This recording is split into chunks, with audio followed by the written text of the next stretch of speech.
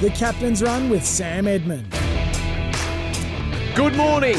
Now, is it just me, or do we need this Boxing Day test to be absolutely brilliant? Are we due a reminder on these shores of just how great Test cricket can be? How tense, how exciting, how skillful and brilliantly strategic the longest form of this game can be? And do we need a stung South Africa to push all of our buttons and more once again in a 5-day affair that has these two nations boxing on well past Boxing Day itself?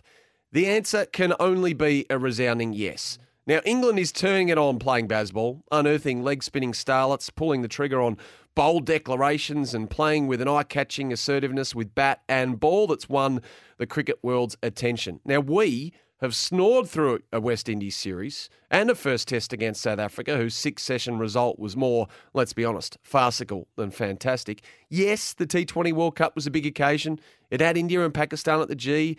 Pakistan themselves, they were a nice story of resilience, and England delivered. But Australia didn't, and for a time, the weather and the washouts created as much discussion as the cricket itself.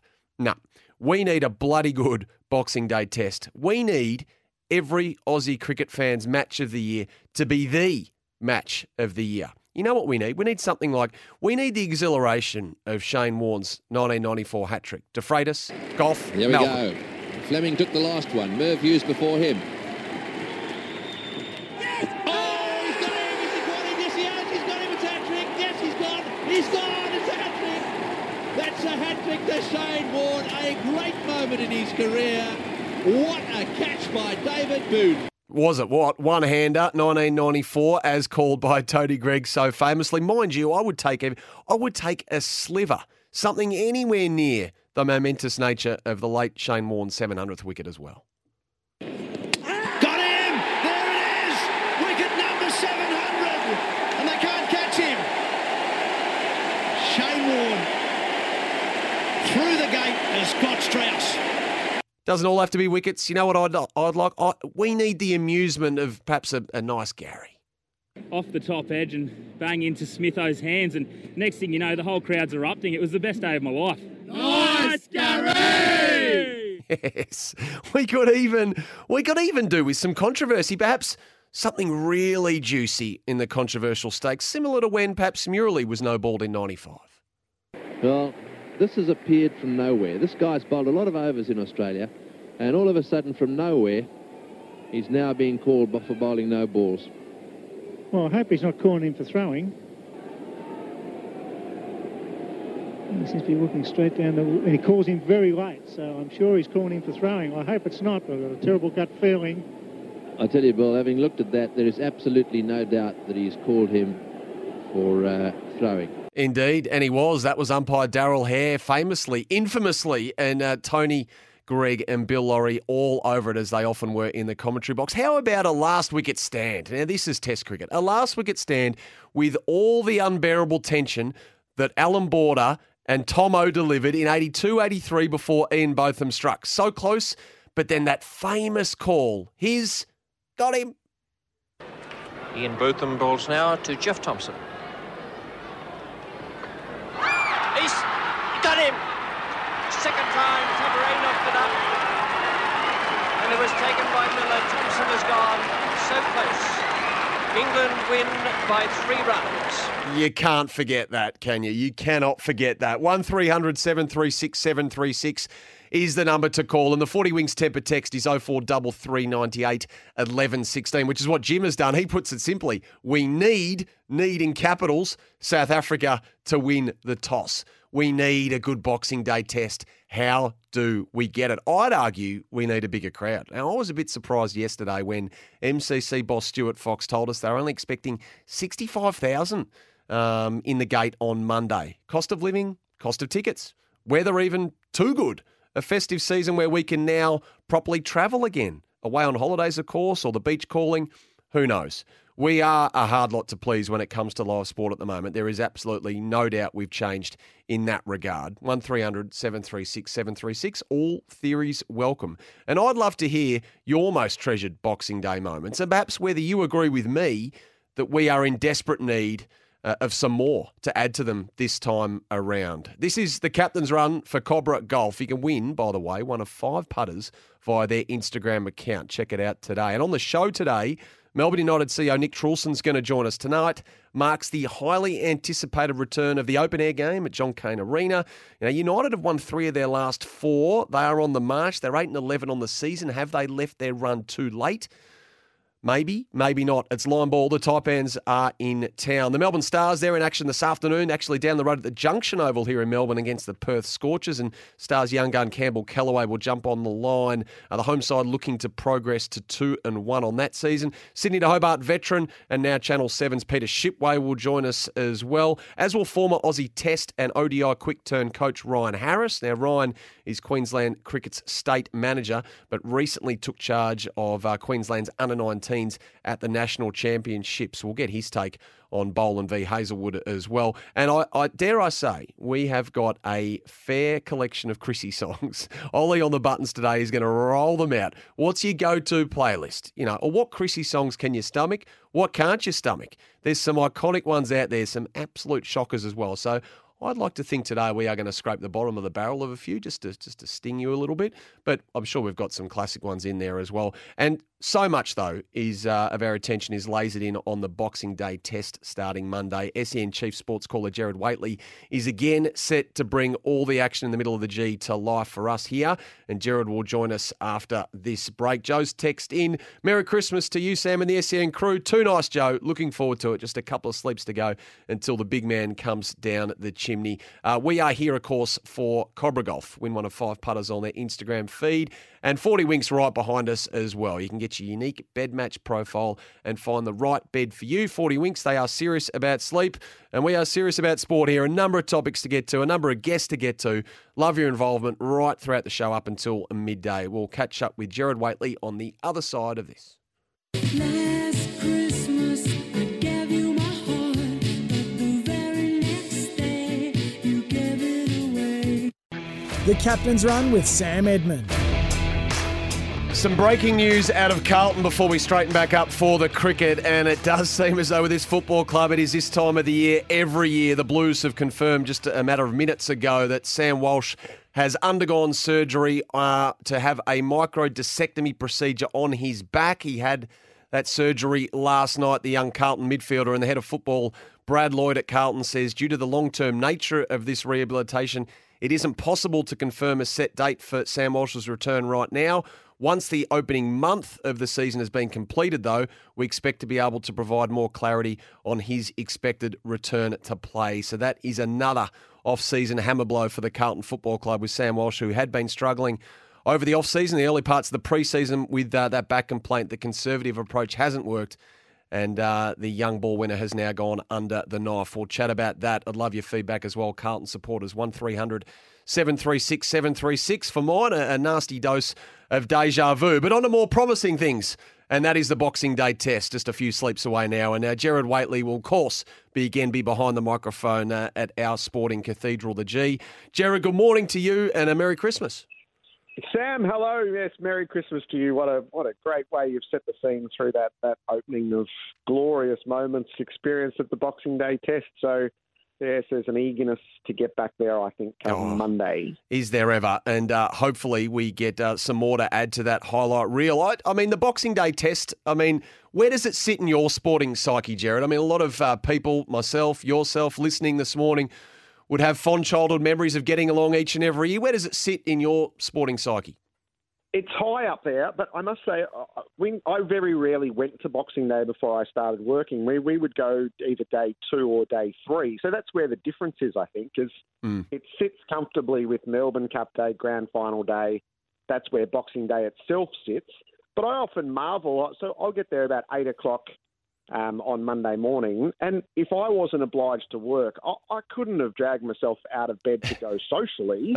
I actually think it starts too early, and the fact that you can spread it, really the first 3 days are sort of the cultural aspect. There's all sorts of breakfasts that are around it, and so you choose one of the 3, and I do think there's probably a little bit of rose-coloured glasses. Is the Boxing Day crowd peaks for an Ashes test, I was just having a look back through. I've got a crowd here of 19,000 the last time South Africa were here for Boxing Day. I haven't fact-checked that, but that's a very low number. Yeah. But you're usually somewhere in the 50s to 60s. I probably hold the opposite view to you. If Stuart Fox thinks we'll get better than 65, I think that's actually a huge result for the day itself. But it holds a slightly different place to the other two, I think. And the litany of events that you've just cast is some of those are best taken in from the beach or in front of the telly. And I don't know how many people will tell you they were there for Dennis Lilly's spell, but most of us were watching on telly or listening on the radio, and it's just as vivid. And yet last year, when Scott Boland did what he did, the day 3 crowd hadn't even arrived when he started to do it. It happened so early in the day. But those who were there for it will forever have that as part of their collective sporting imagination. But it loses nothing for those who are listening on the radio or watching on telly. Yeah, well, I was having a look at SEN. The digital crew upstairs went back through the numbers after Stuart Fox said he was expecting 65. Now, they had last year against England at only 57, but prior to that, we were talking, COVID aside, mid-70s and into the 80s, in fact, for a Boxing Day affair against New Zealand in the last couple of years. So, but look, it probably, as I said earlier, speaks to a bigger trend or a bigger change when it comes to taking in live sport, obviously at the other side of COVID. Hey, we may pine, Jared, for a Boxing Day cliffhanger, but that has been the case around the selection table for days and days. You're either in the bowling camp or the Hazelwood camp. I mean, as Adam Gilchrist said last night, it's a frightfully difficult decision for the selectors. Some say they can't lose, but they probably can't win either, and it's hard to recall a more difficult selection call. Is it? So, since the start of last summer, Australia's played 13 test matches. Josh Hazelwood has played 3 of those. He's taken 5 wickets at 48. And Scott Boland has played 5 tests and taken 25 wickets at 10.36. Isn't that the answer? So you're not one for the credits in the bank theory? Yeah, but he's played 3 of the last 13 tests, Josh Hazelwood. I'm not sure that he is the incumbent anymore. In fact, I'm absolutely certain that he's not. Yeah. So the only thing he's done wrong is basically get injured. No, he's been dispensed with a couple of times during that period as well. I just think, isn't selection... I won't pose it as a question. Selection to me is about picking the right player at the right time in the right circumstances. And that is Scott Boland at the MCG. Australia knew that this was true last year and looked like total geniuses with that spell of 6 for 7. I just can't understand why you would even consider balking at it this year. He is the ideal bowler for the MCG conditions, however they present, and he is at the absolute peak of his powers. I probably would make the case that if you didn't pick him and you favoured Hazelwood, then that would just be blatant favouritism, wouldn't it? Rather than actually selecting what's in front of you for this particular match. Well, I'm no body language expert, Jared, but I watched the vision of Josh Hazelwood bowling in the nets yesterday with Andrew McDonald, the eager observer, and he was pretty animated as well, and there was a lot of conversation between the two. I mean, if Josh Hazelwood was someone who was an outside chance, then would Andrew McDonald have been so hands-on in that net session? I don't know. I just looked at that and I thought maybe he's leaning towards Josh Hazelwood, but I might be reading it horribly wrong. Well, I think Australia needs Josh Hazelwood fit and ready to go because of the demands on the bricks and the fact that Cummins has already been injured. So he needs to be ready to go on Monday. And I suspect he does play at the SCG in his home test in those conditions. But it's just, I find it unfathomable. I am yet to hear anybody make the argument other than historic performance of Josh Hazelwood. How could he possibly be in front of Scott Boland for the MCG? It makes no sense to me. I think it would be one of the most peculiar decisions in selection history, any sport, if Boland was left on the shelf for this game when the selectors should be basking in their genius from last year. Yeah, it would make you wonder what sort of message it would send if he was omitted. 25 wickets at 10.3, as you say, from his 5 tests. I mean, not only has he done nothing wrong, he couldn't basically have done any more. So if he doesn't retain his spot, then what does that mean going forward, I suppose, is the other way to ponder it. I think it will emphasise to people that it's harder to get into the team than it is to get out. And that I noticed, I was reading Alan Border's comments about Dave Warner today. So it's not about the fact that he can't make a run. It's about the fact that you don't want to promote anybody else. So I think that's how a lot of people view cricket selection through the years. Just pick what's in front of you. And what's in front of you is so glaringly obvious. Boland is already in the team, and this is the test match that you're ready to let him loose for. So, yeah, any other decision, I just think would be so odd. The other ongoing selection query, if I can term it like that, is obviously David Warner, who plays 100th Test at the G. I mean, how many more he plays after that has been the source, as I say, of just as much conversation as, I guess, Australian cricket, Jared, wrestles with that familiar, sensitive reality, the mortality of one of its stars and where to go from here. I mean, what's your read on a player who's had some sort of career and the path that both he and CA would take from here? Yeah, so we will only ever know what's going on in hindsight. When Warner tells us how he's planning for the end, and he's already said that the end was going to be in the next calendar year, and we would only he and George Bailey will know exactly what conversations are being had. So that's extremely relevant when it comes time to pick a squad for India. But I do think this week this is about acknowledging a true revolutionary in cricket. It puts him I think he's in the rarest company in the history of the game. An outstanding player across 3 formats, but he changed at least 2 of those. So he is the man who brought T20 into the public consciousness, and he is largely responsible for the initial surge in popularity when it moved from a novelty to something else. And he did that on the MCG, and he did it with his switch hitting. And then he defied all logic, really. It was felt that style of cricket could never be successful in the longest form of the game. And he has succeeded to the tune of 100 tests, and he's done it in a way that few others ever had. And he's got the numbers and the accomplishments to support that. And the sheer aggression and brutality that his batting brought to the most traditional format of the game has had a lasting impact. He's not necessarily the only player to have done it, but he's the touchstone, I think, for Australian cricket. And a lot of the evolution that we're watching around the world at the moment, particularly with England, owes to the Warner mindset. I think he changed the possibilities of Test cricket. He could change the flow of a match. Is quite often across 5 days a tone was set, as he could abruptly change that through the pace, the acceleration in his batting. So he holds his place as one of the great openers anyway, but a true revolutionary. I suspect it puts him. There would be a category of between 5 and 10 for the historians to work through, and he would easily sit in that. I do wonder what sort of wicket he'll be batting on as well, Jared, come Monday. I mean, obviously the pitch and the state of it up at the Gabba is such a talking point. Now, Matt Page down here has basically been told to not read the press, given the pressure that's come on him and his team. I mean, they've got a narrow target to hit these days, Jared. It is, and it's a living, breathing target as well. So that makes it. We've just seen how difficult it is. The Brisbane curator didn't mean to prepare that pitch, but that's what we ended up on. So I think Stuart Fox and Matt Page in combination have done an enormous job on pitches that I felt after 2017 and 2018, the only thing that could be done was to stick the TNT in it and blow them up. So those pitches were pronounced dead. They developed a strategy before the replacement projects happened some way down the track around the grass levels. The pitches have favoured the bowlers since, and I'm in favour of that. I do agree with the notion that pitches that are slightly in favour of the bowling make for better test matches. They are more likely to produce thrilling test matches, and then when it goes wrong, you end up with a 2-day test match like you had in Brisbane. So the MCG, I think, is under...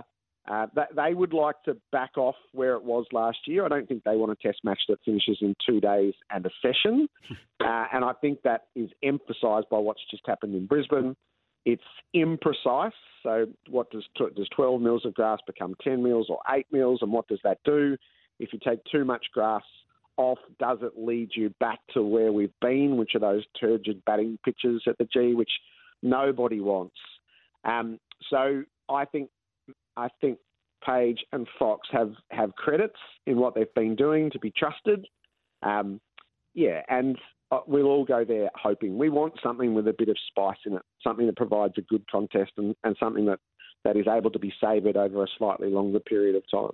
Now, Jared, can I talk to you about sprint car ownership, please? I mean, this cricket chat was just a ruse to get to your blossoming love of this form of motorsport. I mean, tell me about James McFadden and the Grand Annual Sprint Car Classic in Warrnambool that I know you've got an interest in.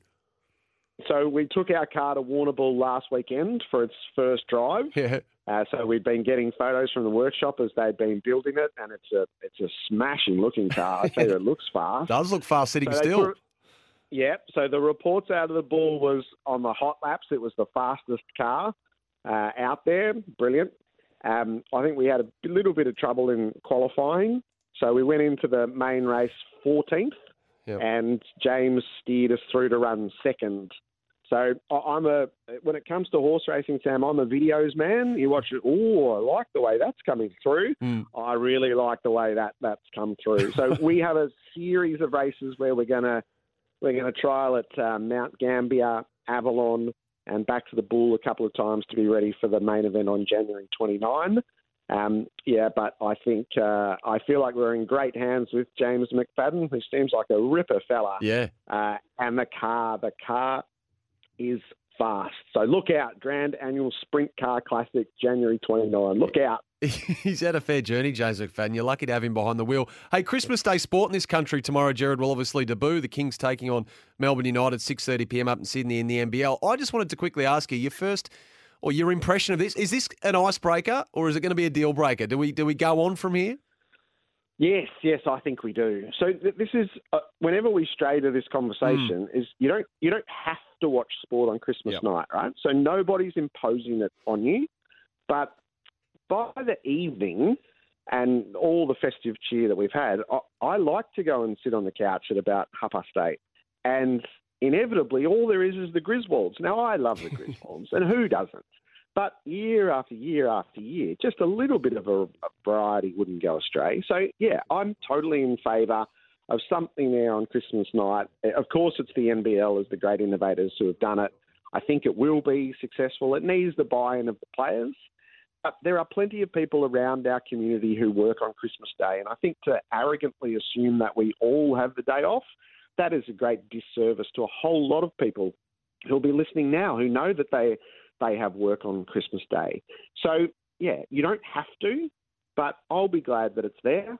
I imagine I'll get to it at some point. If it was the BBL, I would definitely get to it and flick that on after we've had the leftovers for dinner and once it all simmers down a little bit. So, I think over time, Christmas night sport it'll be a permanent thing that you can either enjoy or let pass you by, just like the carols on Saturday night. I'll be watching carols. I'm not saying everybody has to, but it's just a nice choice to have. So, I think this will be the start of something. And I think cricket will probably look at this soon enough and go, it should have been us. Yeah. We should have done it. We had the right product in the BBL, but we just couldn't quite solve the stadium piece, and I think that's what basketball is doing. Couldn't agree with you more. So as I set you off into the day, Jared, have you got your menu sorted for Sunday? I know you're pretty handy with the blade around the kitchen. Yeah, so Sam, we had our first Christmas yesterday, so we do my family and Claire's family on different days, so I'm one in. The turkey yesterday was a triumph. The ham, I changed recipes on the ham this year. I just wanted to give something else a go. I was really happy with it, how it came up. Yes. But I've just got that decision to make as to whether to default to the previous or whether to stick with that. But Paul the butcher helps me out with the turkey each year. I pick one up and cook it on a couple of days out. That's my practice run. I'm ready to go. I feel like I'm hard to stop from here. Very nice. Great to talk to you, Jared. Merry Christmas to you and the family, and can't wait to listen to you on Boxing Day. Enjoy it. Have a great Christmas to you and yours, and to everybody listening. I look forward to being with you on Monday. Great to hear from you. Jared Waitley there, SEN Chief Caller, of course, a big Christmas day in the Waitley household, leading into a big day for him, Boxing Day test, and I knew he would be strong on Boland and Hazelwood. Now, what did he say? He said, Boland's the ideal bowler for the MCG conditions. He said, if you pick Hazelwood, I'd consider that blatant favouritism. Strong thoughts indeed. David, sit tight in Ballarat. I'll get to you straight after the news. Andrew in Nidri, keen to get to you as well. Don't go anywhere, guys. Appreciate your patience. We'll take these news headlines and be back with you. Tempur, they are the consumer's choice winner. Tempur mattresses, pillows and adjustable bases conforming to the exact shape of your body. We're off and running here on the Captain's Run. We'll be back after these news headlines. Ian Bootham bowls now to Jeff Thompson. He's got him! Second time, Tabaré knocked it up. And it was taken by Miller. Thompson has gone so close. England win by 3 runs. Oh, that was one of the great test matches. I just love that piece of commentary from Richie Benno. And David's been waiting on the line ever so patiently up there in Ballarat. David, we appreciate you hanging on and Merry Christmas. Welcome to the Captain's Run. Thank you very much, and Merry Christmas to you. Look, I can remember that game. We were down from Ballarat with some mates on day 4, and the 9th wicket fell, and I think it was 74 runs to get. So I think my friends were ready to get the early train home. And I said, no, let's just hang on, just see what we can do, because I've followed a few close run chases before. Anyway, we got knocked off half of it, I think 37. And, of course, they weren't interested in coming down the following day. What a waste of time. But I did. I came down, and I reckon that there might have been 20,000. It was just an eerie silence for the whole time. And they just inched forward, and your hopes were there. And unfortunately, they were dashed. They were 3 runs shy of the target. And I just will wish someone had taken a swipe and had a go at a boundary, perhaps at the over before. But anyway, that's the way it goes. It was a very exciting game. Yeah, so they were 9 for 218 overnight, weren't they? I was rewatching a bit of it this morning, David, and obviously chasing 292 for the win, 3 runs short. And I think they had it as, something like 10 to 20,000 faithful. You'd have to say rusted on optimists rocking up on the day itself. An amazing partnership. I must admit, watching AB dissect that field, taking the quick singles, this for me, David, is Test cricket at its absolute best. I agree. Yeah. As I said, they actually hit 71 out of 74 required, so they went very close. Yep. But yes, that tension. I agree with you. It really makes Test cricket such a great game. Yeah, some of the great cutaways too to the crowd when it was happening. Everyone on the edge of their seat, everyone biting nails. It's that unbearable sort of stretched out tension that makes the longest format of that game so captivating. Good on you, David. Appreciate you calling in this morning. Andrew's in Nidri. He's joined us on the open line as well. G'day, Andrew. Merry Christmas. Merry Christmas to you and the whole team at SEN. I just turned the radio down because I didn't have background there. But now I'm going to be a bit controversial in my thoughts about cricket.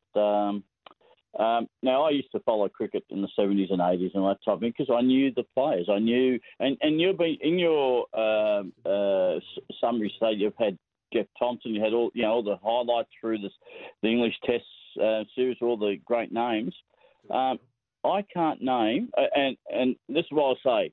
If you look at the beer ad, the Canadian Dry beer ad, basically people preferring Canadian Dry to beer. I would suggest cricket's is in the same boat. People are not basically attaching themselves to cricket as they used to. They're no longer following cricket as we did in the 70s, 80s and 60s, or people in the 60s, because I can't name one South African player. I cannot name one West Indian player.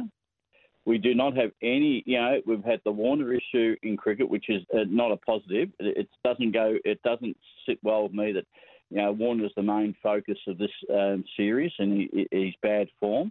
The characters aren't in the Australian side and people are turning off.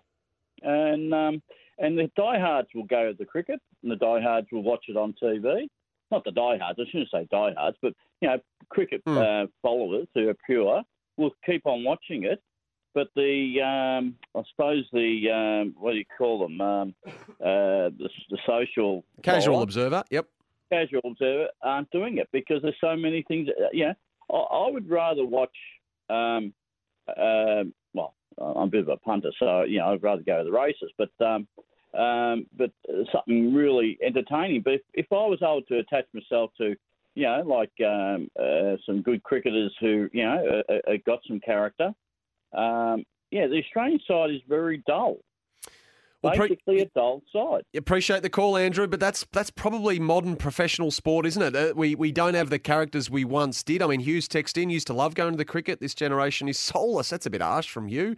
That snippet of highlights was full of characters which world cricket has none of. Mark in Geelong, MCC will be lucky to get 65,000 on Boxing Day. Ticket prices are ridiculous, Mark says. Not about crowds now, just the money. And if Hazelwood gets picked over Boland, then I'll guarantee he will get booed when he bowls. I certainly hope that's not the case. Josh Hazelwood has done nothing at all to deserve that. Surely we are better than that as a cricket-going public to boo Josh Hazelwood, who's been a fine servant of the Australian cricket team in multiple formats of the game. So I certainly hope that isn't the case. Hey, the Melbourne Stars are in action, as I said earlier, this afternoon down at the Junction Oval against the Perth Scorchers. They're 1-1 on the season. Their young gun Campbell Callaway will join us on the other side of this break as the Stars look to move in 2-1 in the early stages of this Big Bash tournament. So we'll catch up with Campbell on the other side. Plenty of footy news floating around as well, and your calls are always welcome. 1300 736 736. You can get your unique bed match profile and find the right bed for you. 40 Winks, serious about sleep.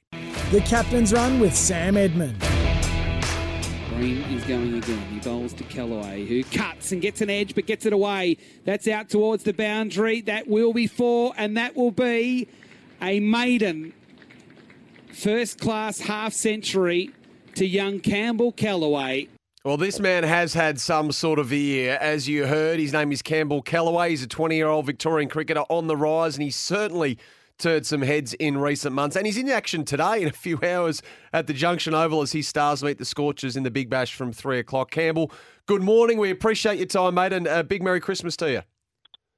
Thanks, Sam. Thanks for having me on the show. Bit of a head-spinning sort of 2022, hasn't it? You must be thrilled with your progress, which we'll detail in a moment. But does it feel like a bit of a whirlwind, mate?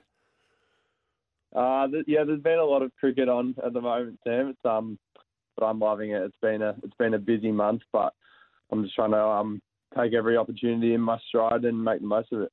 I think those that weren't familiar with your journey became so after your performance, obviously, for the Prime Minister's 11 up at AB Field in Brisbane against that South African pace attack where you scored an unbeaten century up there. I mean, how much of a thrill was that against, obviously, some of the highest class opposition you can face anywhere in the world? Yeah, like you said, it was awesome to face some high-quality bowling.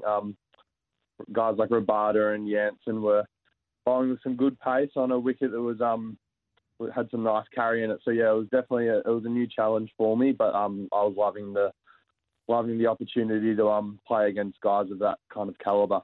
Yeah, because I guess the more hardcore sort of cricket following set would have seen you in action at the Under-19 Cricket World Cup over there in the West Indies this year, and you performed very well there. I think you averaged close to 48 runs and made a couple of half centuries. But we all need sort of moments of assurance, I'd imagine, as we progress through the ranks. So for you to do what you did against South Africa, I'm sure you've got enormous self-belief, but how big was that in terms of validation that you're on the right track and that you potentially do belong long-term?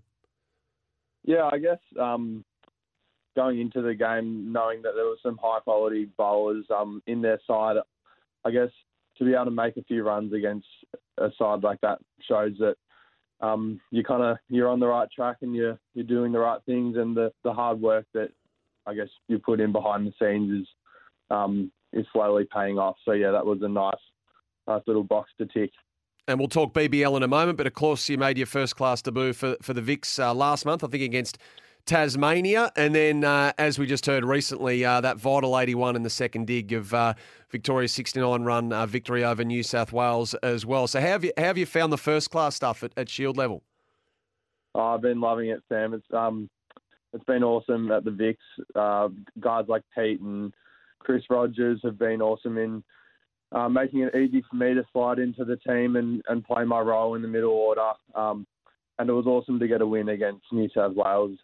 We love beating those guys, and it was a really good game at the Junction Oval as well. So to be involved in a win like that early in my career was something that I was really grateful for. And I think your Big Bash debut, I know you didn't get a chance with the bat, came against the Hurricanes at the G. I mean, how have you found just your only limited exposure to this format? It's a whirlwind and a helter-skelter format. I mean, what's your approach to the Big Bash?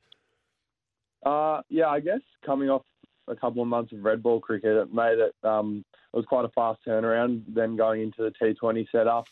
But I guess I was just trying to embrace that, and even if my preparation was not as extensive as I would have liked, I guess just being able to stick to my processes and keep things as simple as I could with the bat, and then bring good energy in the field. I think if I keep it simple, then it makes it a bit easier.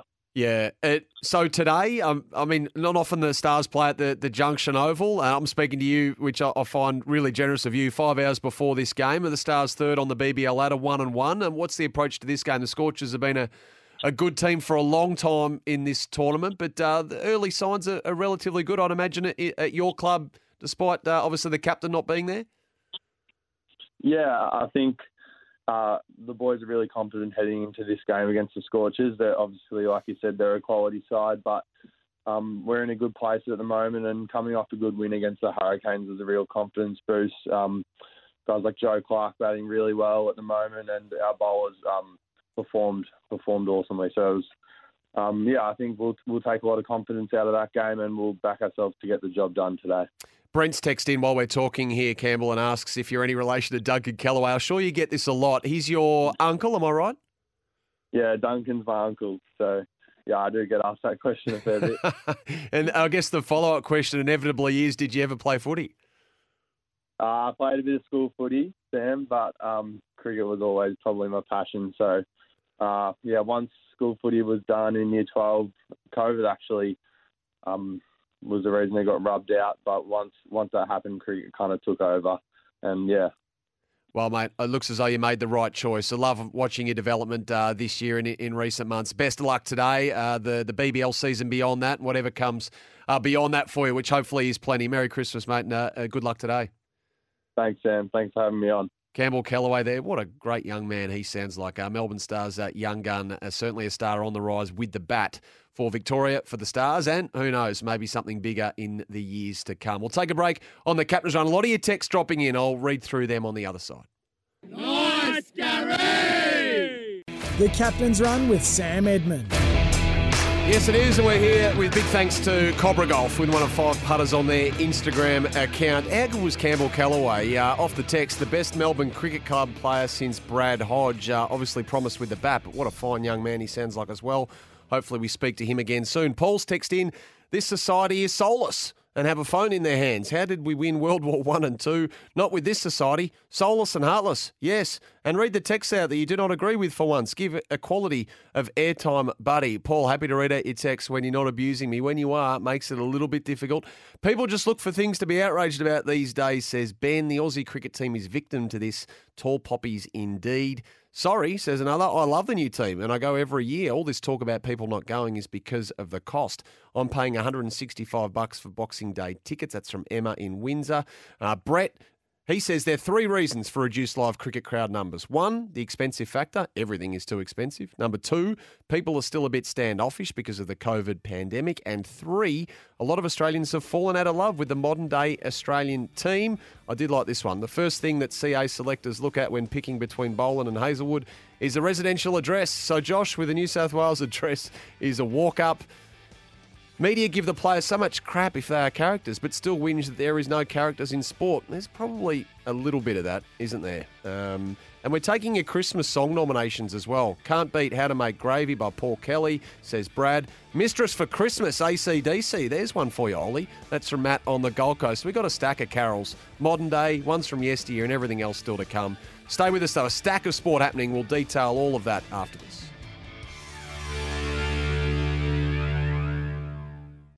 The Captain's Run with Sam Edmund. Great to have your company on the Captain's Run, brought to you by Cobra Golf. Get on their Instagram feed, you can win a putter there. Stacks still to come. Nick Trulson will be our next cab off the rank. He's the CEO of Melbourne United at about 10:30 today. The open air game is back against the Cairns Taipans. We're going to catch up with Ryan Harris up there in Brisbane.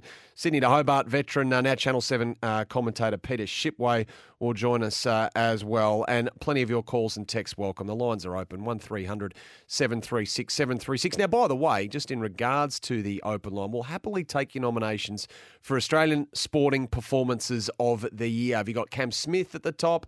Have you got Ash Barty at the top? What the Socceroos have been able to deliver? Speaking of the World Game, what Ange Postecoglou was able to do over there at Celtic as well. We had a Commonwealth Games this year, so plenty of those nominations are welcome right throughout the show. So we've got plenty of audio to play, and I've got my own thoughts, and we'll love yours. So 1300 736 736. The breaking news this morning centred at Carlton and Collingwood. Now, the Blues had the bad news, the Pies had the good news. We'll start with the bad, and if you missed it earlier, the Carlton Football Club have confirmed that Sam Walsh's back complaint has actually seen him go under the knife last night. Now, he's had surgery to have a microdiscectomy procedure in his back. Now, we got a text earlier saying surely the Blues knew he needed surgery. But, I mean, the nature of back surgery is that it is often a last resort option, which you can understand. They went down the conservative path first. It did bother him late last season, the young midfielder. Rest and then the early stages of the preseason showed that he hadn't made any progress. In fact, I'm told Sam Walsh was in a bit of pain in recent days and weeks as well. So he's gone under the knife.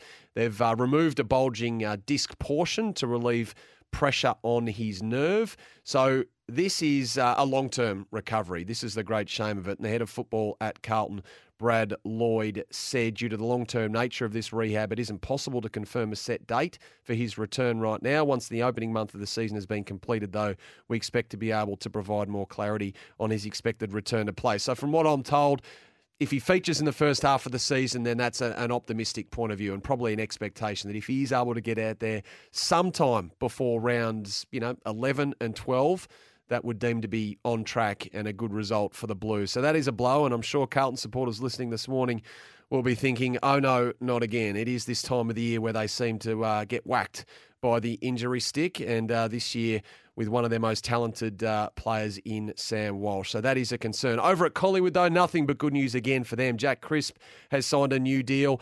Brody Mychek has signed a new deal as well. What is it with these Christmas deals that are happening? John Newcomb yesterday on Channel 7, I saw Mitch Cleary reporting, signed a new 3-year deal as well. We'll hear from him a little bit later on. But Jack Crisp, no free agency pursuit for him. It's a 3-year deal. And Brody Mychek has signed on for another 2 years as well. What a pickup Jack Crisp has been at Collingwood. Second consecutive Copeland Trophy for him. Equal highest in the Brownlow medal count for Collingwood as well. And he did play his 200th game at the Pies this year as well. And Brody Mychek, we know, forever punching above his weight in that forward line where he's often been the lone target. Now he has some added support via the trade period as well with the pickups they've done there. So I really think Tom Mitchell as well in the engine room will make a big difference to Collingwood. So some big news there out of Collingwood and Carlton, albeit for very different reasons. The Big Bash last night, the Sydney Sixers, they needed that. Much needed win in the Big Bash. Rain-affected hit out against the Hobart Hurricanes at the SCG. It turned out to be a 14-over affair, some lusty hitting. Some eyebrows were raised when Moses Enriques won the toss and batted for the Sixers, but geez, it paid off because Philippe and Patterson went like the clappers at the top of the order, Hayden Kerr at the back end. Now, they got to 137, and they had Hobart seemingly under control in their response. Who saw Asif Ali last night give them an enormous scare at the death? Now, he hit Asif 41 off 13, 4 boundaries, 3 sixes. It was astonishing, really, because the Hurricanes needed 45 off the last 10 balls, and they nearly got there. I reckon if Ali hadn't held out in the last over, it would have gone right down to the wire. As it was, the Sixers got it done. They hung on. They won by 6 runs, and that was their first win of the tournament. Tasmania's pursuit for a team, and not only a team, but a stadium to host a 19th team in the AFL. There's been some real developments there. Now, we spoke to Brent Costello from Win News Tasmania on SEN Breakfast yesterday. He told us that the Tassie Premier Jeremy Rockliff was due to meet with the Prime Minister Anthony Albanese later this week. Now, that meeting actually took place yesterday, where Premier Rockliff handed over the state's final business case to the federal government. Now, this is absolutely key. The ABC is reporting that Tasmania is seeking $240 million in funding from the Fed, so about 1/3 of the total cost expected total cost of this stadium at Macquarie Point in Hobart. So the Tasmanian government themselves are contributing a whopping $375 million, the AFL $15 million. So the stadium's either going to come in cheaper or there's some private investment. It's on paper about an $85 million shortfall. Now, the ABC is saying the Tassie government are saying that will come from borrowings against land sale or the lease for commercial uses. As we know, this roof stadium has been described as a key requirement for Tasmania's entry to the AFL from 2027. It has faced political challenges, though, from all sides down there. The Labor commissioned opinion poll recently. Now, they're saying 67% of Tasmanians oppose the idea of a new stadium and the funding devoted to it. Tasmania's federal Liberals have also voiced opposition in certain sectors there. The ABC is saying the business case does make the argument that the stadium would generate $85 million in direct economic activity per year, ongoing jobs, some 950 of those, 4,200 construction jobs as well. And they have gone into further details. What we're most interested in is to what the roof stadium might look like down there at Macquarie Point. And they've used a stadium in Christchurch as an example. Now, it's being built at the moment, the Te Kaha Stadium in Christchurch, which is scheduled for completion, they say, in 2025. Hobart Stadium will have a similar roof structure, a north-facing clear roof, and a solid component at the southern end. The capacity, a bit smaller than that one over in Christchurch, 23,000. So there might be an accommodation option there as well, corporate and event spaces also. So this is the last hurdle. We know that. And now the business plan has been presented. It also detailed the issues with Bellerive Oval. Now, I know a lot of you listening in recent days and times whenever this conversation has been brought up, why can't they play at Bellerive? Why can't they play at Launceston? Well, the business case down there included the inability for expansion at Bellerive just due to the nearby residential areas, the distance from the CBD as well, the lack of transport, public transport to get there. And they're saying that the government also argued that this Macquarie Point Stadium would benefit from an expanded Derwent River ferry service, 4 new terminals. So it'd be a great novelty to get a ferry to the footy, I would have thought, down there in Hobart. So we'll see how this shakes out on the other side of Christmas. Jack, Chris, Brody, my check off the text, both re-signed at Collingwood. A nice early Christmas present for Pies supporters. And might be a little biased, Sammy, but Jamie Elliott's clutchness is my sporting hero of the year, sinking the Bombers and your Blues in the 1 year. I mean, geez, that was unbelievable.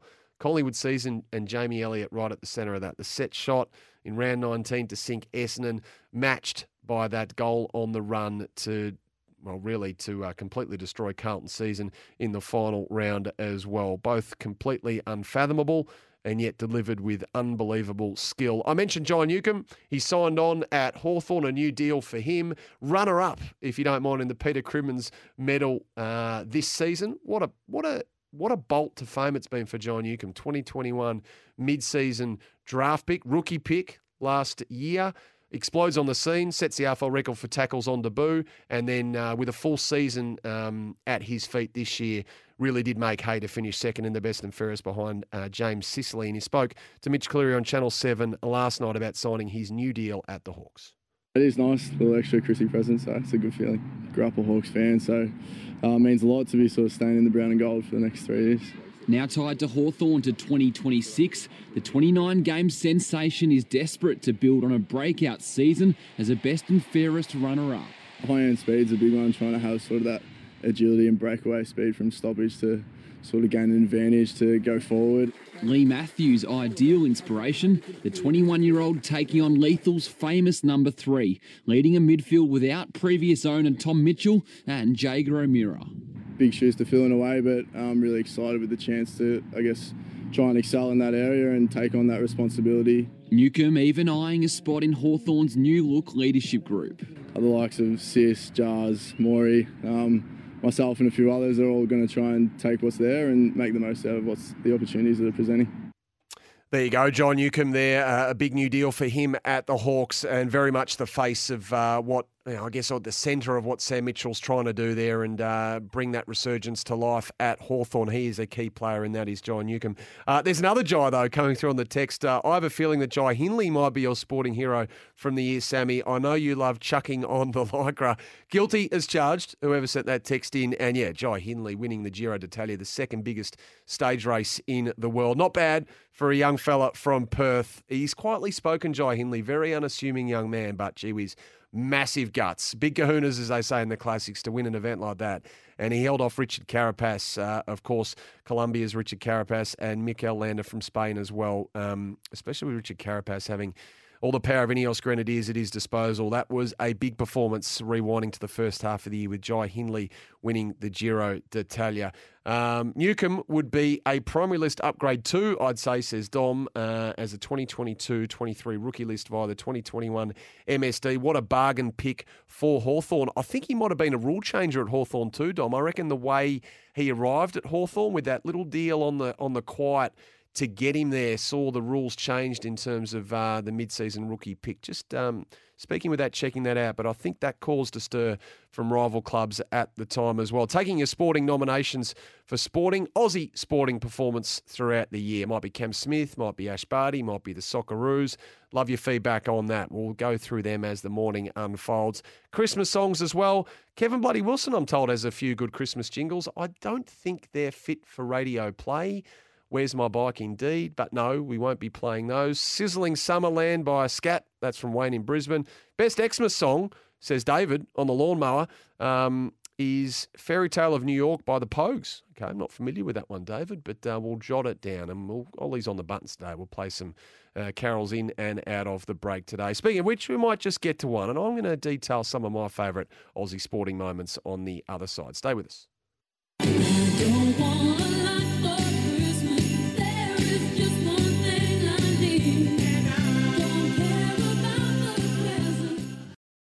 The Captain's Run with Sam Edmund.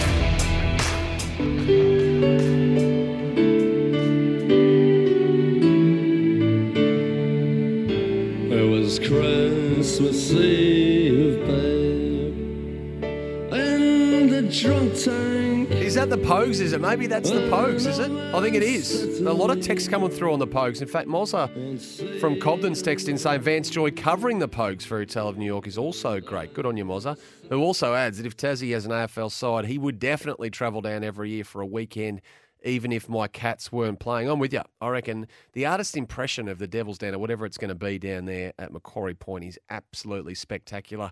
I know politics are at play with the funding, and there's always money better spent elsewhere, health, education, all those sorts of things. But from a purely football perspective, it would be amazing, A, to see Tassie get a team, and B, to have a state-of-the-art roof facility down there for games in the winter would just be absolutely amazing. Cam has texted in, Sammy, my sporting moment for the year, and yes, I'm very biased, is Sam Docherty returning for the Blues and then kicking that goal in the first game this year. The way the players got around him was so raw and emotional. Hi, Sam. There's this one from Wayne in Frankston. My sporting highlight of the year was definitely Melbourne beating Carlton at the MCG in round 22. I thought we were done sitting there with my family, who were all Carlton supporters. With 3 minutes to go, Carlton look home, but we got the job done. I was the only happy one on the train home. Regards. Good on you, Wayne. Glad you enjoyed it anyway. Oh, what about Bruce Springsteen? Santa Claus is coming to town. That's from Tone. Good on you, Tony. As a nomination for us. And another nomination here, left field one, sporting heroes that got no recognition but definitely deserve some. Back in October at the Nitro World Games in Queensland, for the first time ever in competition, two Aussies, Harry Bink and J.O. Archer, landed a triple backflip on the dirt bike. Was amazing. And a lot of nominations coming through for sporting achievements of the year for our Aussies. It's certainly, for mine, Ash Barty right at the top. It is hard to separate Ash Barty and Cam Smith for individual performances on the biggest stage. Ash Barty winning the Australian Open, the drought breaker there, and then the retirement in the weeks or months afterwards. And then you've got Cam Smith, the 150th edition of the British Open on the old course, then goes and defects to Live Golf. Both massive stories. What about Ash Barty, though, at Rod Laver Arena? Ash Barty is the Australian Open champion. There you go. Cam Smith, those of you who watched this Oh, boy, you were rewarded. You might have been moved to tears. A clutch performance with the putter, record-breaking final round. A 5-birdie sequence from 10 through the 14 will be recounted for a long, long time. But that, for mine, is also right up there, Cam Smith. It is hard to separate the two. I'm a sucker for the Socceroos. I couldn't believe they made the World Cup. Couldn't believe they made it out of Group D, I think it was, in the end, into the knockout round. And they did so because they stunned the highly rated Danes, Denmark, 1-0. What a ride we were given by the Socceroos in 2022.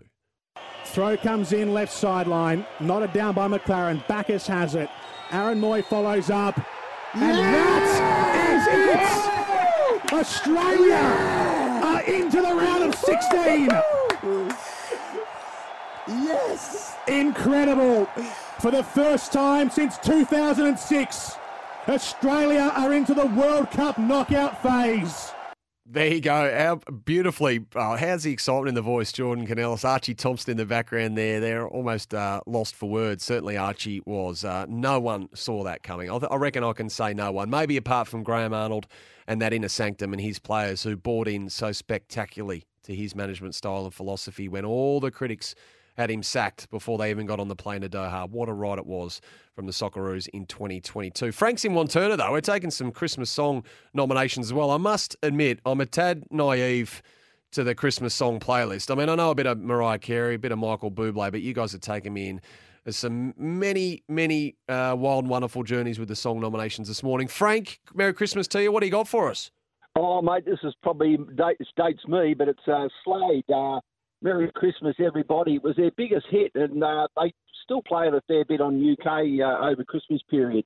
It was a big song in UK, but even here out here was a big song too. Hang on, Frank. Frank, hang on. Is this it? Tell us if this is what you're talking about.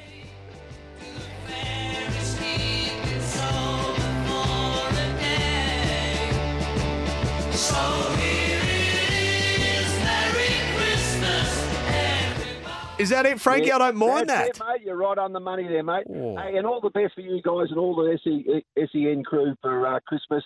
I've had a great year listening to you guys, and you've done a fantastic job. And keep up the good work, Sammy. You're doing a great job. Too kind, Frankie. Merry Christmas. Not a bad song choice either, by the way. I might chuck that on the rotation come Sunday. That's got a real sort of head-nodding feel to it.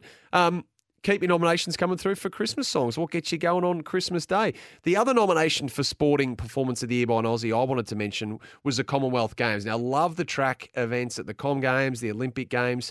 So, Ollie Hoare's stirring victory in the 1,500 metres floated my boat at the Com Games in Birmingham. It was always going in, written up, according to the experts, as the most competitive race on the men's track program anyway. And there was Ollie Hoare saluting spectacularly. It was so beautifully brought to life by Bruce McAvaney as well. And this is the moment it took place over there in Birmingham. Kip Sanctuary, Hoare lifting here, lifting with a big run into the stretch. Whiteman leads. Ollie Hoare's coming with a mighty run with Chariot. The Aussies are charged. Chariot goes up. Here comes Ollie Hoare with a flashing run. I reckon he's going to get there. He's won it. He's done what Herb did in 1958. It's an extraordinary moment in Australian sport. It's one of those that will etch in the history books forever. How good was that by Bruce? He's still got it, we need more Bruce, not less. And I know, life goes on and things get in the way, but geez, I love hearing Bruce in his pomp and in his prime, and he's certainly that at trackside. Nominations coming through for songs. Christmas at Hollis Park by Run DMC coming through. Number one Christmas song is The Season's Upon Us by the Dropkick Murphys. And then Mick in Townsville's got a nomination for us on the open line. G'day, Mick. Welcome to you. Merry Christmas, mate. Yeah, you too. How you been? Oh, been all right. It should be a warm Christmas up your way, wouldn't it? Yeah, just pleasant.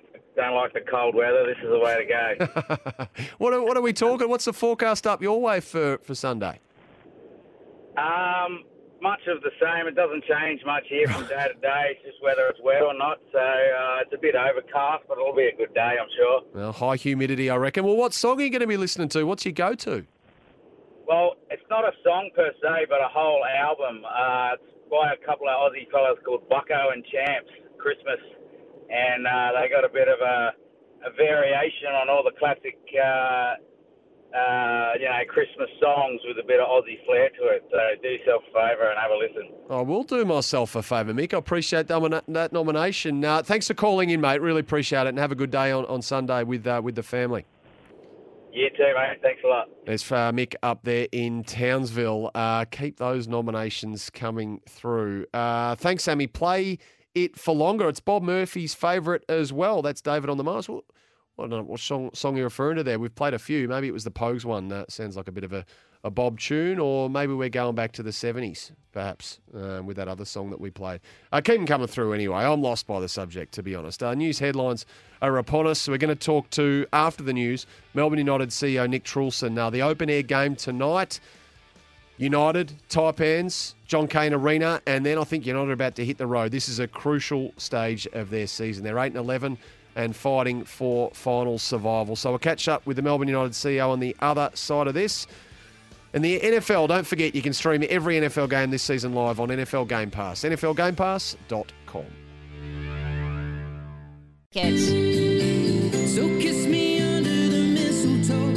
Pour out the wine, let's toast and pray for December snow. I know there's been pain this year, but it's time to let it go. Next year. Welcome back. This is the Captain's Run. Great to have your company on this Friday morning. I hope your final week of work, if it is that, has gone well and you're all set for Christmas Day Sunday. I thought we'd get you in the mood with a few carols today. Melbourne United, they've won 3 of their last 4 now. They've clawed themselves to 8-11 on this NBL season. And tonight is the much-anticipated return of the open-air game against the Cairns Taipans at John Cain Arena. The Melbourne United CEO, of course, is Nick Trulson. He joins us on the line. Merry Christmas to you, Nick. Thanks, Sam, and to all your listeners as well, and to you and your family. Geez, you do your bit at your club. I love the fact that this is back, the open-air game at John Cain. It's an exciting development, something that you've really taken on board as a club, Nick, and I imagine tonight promises no different. It's going to be a winner. No, sure is, Sam. I mean, we're on track for a sellout. We've got under 300 tickets left to sell. So to have a full house at John Cain Arena with all of our fans, and we're sort of urging everyone to make sure they're there and seated by 7 p.m. The game tips off at 7:30, but 7 we'll be doing the unfurl of the roof opening, and we're super excited after not being able to do it during COVID to be able to bring it back, which has become a real annual event for us. What goes into it, Nick? I mean, obviously, very keen eye on the radar, of course, and the weather conditions, I imagine. Can you let us into the planning around doing something like this? Yeah, it's been pretty amazing, and a huge shout out to my staff who just do an incredible job. Mark Boyd, our Chief Operating Officer, really drives this day, and the behind the scenes. It's pretty amazing to see the amount of work. And yes, we're all weather experts at this time, but we all know living in Melbourne, anything can happen. So we'll about 3 hours before tip-off tonight, there'll be some discussions around the radar, where things are at, and make a decision. But like for everyone, and everyone's excited, especially having a full house, we want to make sure that we can open the roof. But we'll have to wait and see on that. And how does Dean Vickerman, the coach, and his staff go about it? Obviously, outside shooting at times can be dicey when the roof is open. Do you have a line of sight on how he goes about it? Yeah, I mean, we've only really got, we'll talk about it during the week, Chris Golding's really the only current player because unfortunately David Barlow's out with concussion tonight. So most of our players haven't experienced, but having Chris and Dean and the coaches who have been part of it, being able to talk to our players about it.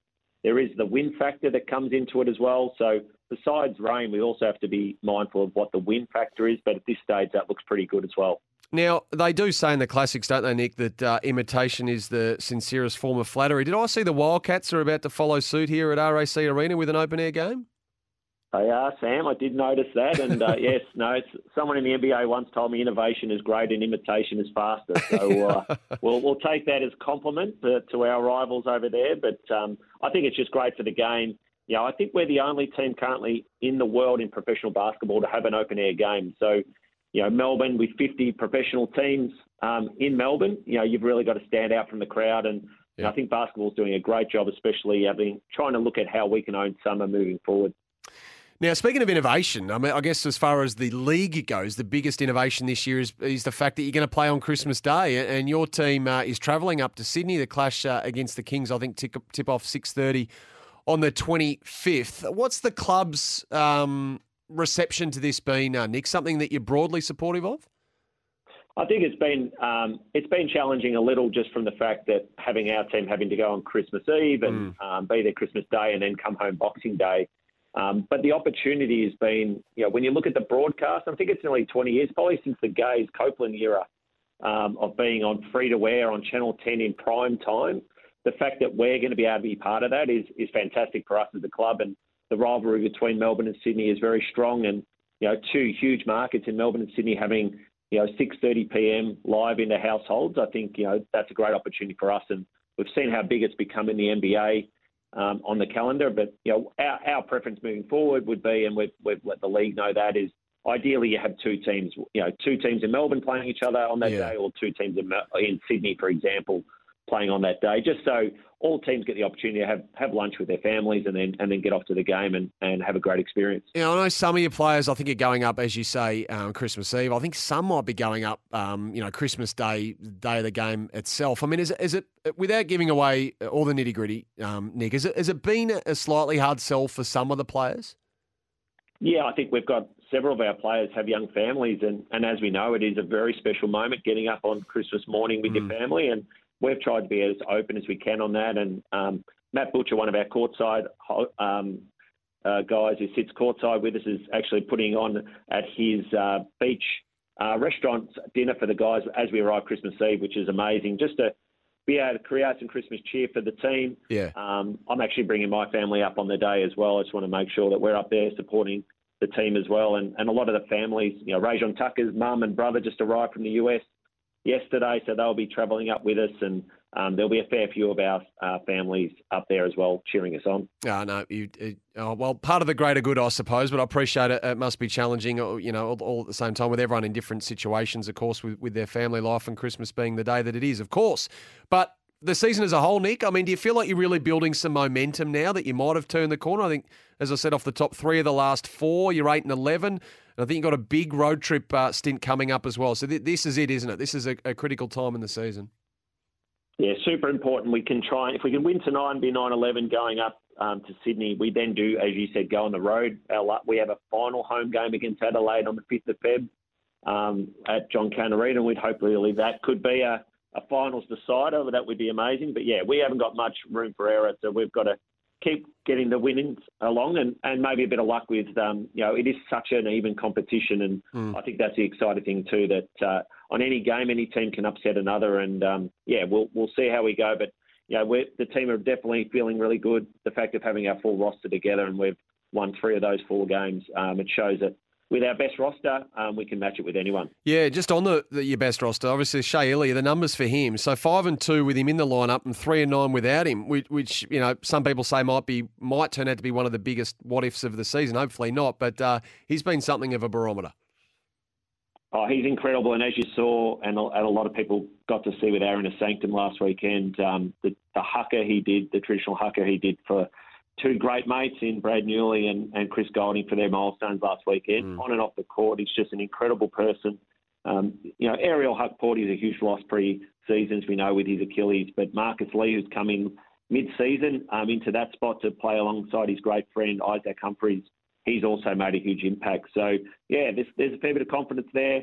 We're shooting up a lot of threes, really trying to get Chris as many shots as we can. And Rajon Tucker's really starting to find his way. And I know that, across the board, everyone's feeling confident. Mason Peatling had his best game in the NBL last weekend with 19 points and 11 rebounds. So we know everyone has to play their role. And, it's going to be a tough game. Cairns have had a phenomenal season so far. Very dangerous team.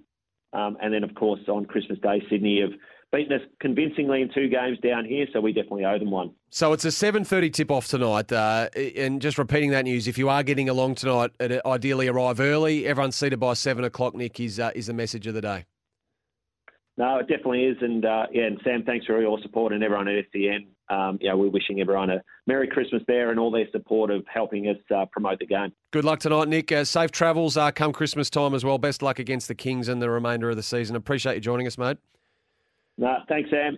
Talk soon. There is Melbourne United CEO Nick Trulson. The open air game tonight, United Taipans, a big event, close to a sellout, as you heard. Should be magnificent. And then onwards and upwards from there, a tricky schedule. But this is it for Melbourne United if they're going to feature at the pointy end of this NBL season. We'll take a break on the captain's run. A lot of song nominations coming through. Rob, appreciate your text from Doreen. You've given me a top 5. Admire the dedication to the text. I'll read that top 5 out on the other side.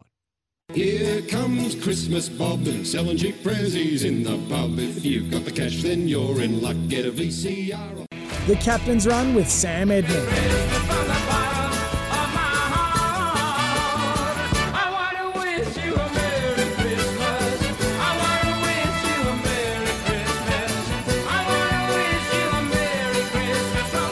There you go. Well, bang. We're just rolling them out here. Keep your nominations going through for Christmas songs that you listen to on Chrissy Day. Rob from Doreen, his top 5 if you are interested. He always listens to, he says.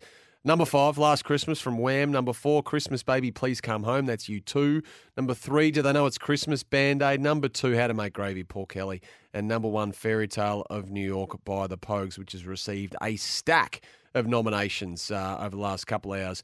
The message to sailors in this year's Sydney to Hobart, by the way, it's a clear one. Get to the finish line while the going is good. I'm not sure what the latest weather forecast is, but I reckon this man has a fair idea. He did 30 Sydney to Hobarts. He's now behind the microphone for Channel 7. His name's Peter Shipway. Good to talk to you again there, Pete. Yeah, good morning to you, Sam. How's things?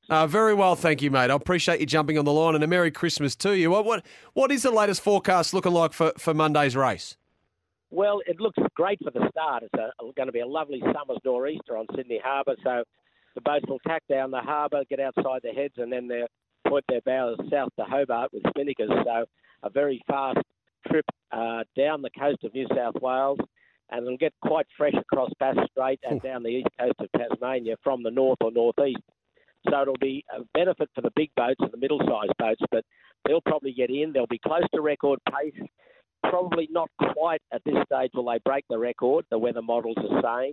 But then the little boats and the smaller boats will probably get a bit of a dusting on towards the end of the 28th when a southwesterly change could come across the fleet once the big boats and middle-sized boats are in. So all stacking up for a quick race for the first half of the fleet, the top half and the big-sized boats. But the second half of the fleet, it could be a long passage. But the big boats should be there within 1 day, 12 hours, or even quicker than that. The record, of course, is 1 day, 9 hours. They'll be close, but I just don't think they're going to get there at this early stage with the weather modelling. Right, okay. I was going to ask you if you thought Comanche's record would survive. So in absolute detail, it was 1 day, 9 hours, 15 minutes, 24 seconds. You reckon she's safe for another year? Just about.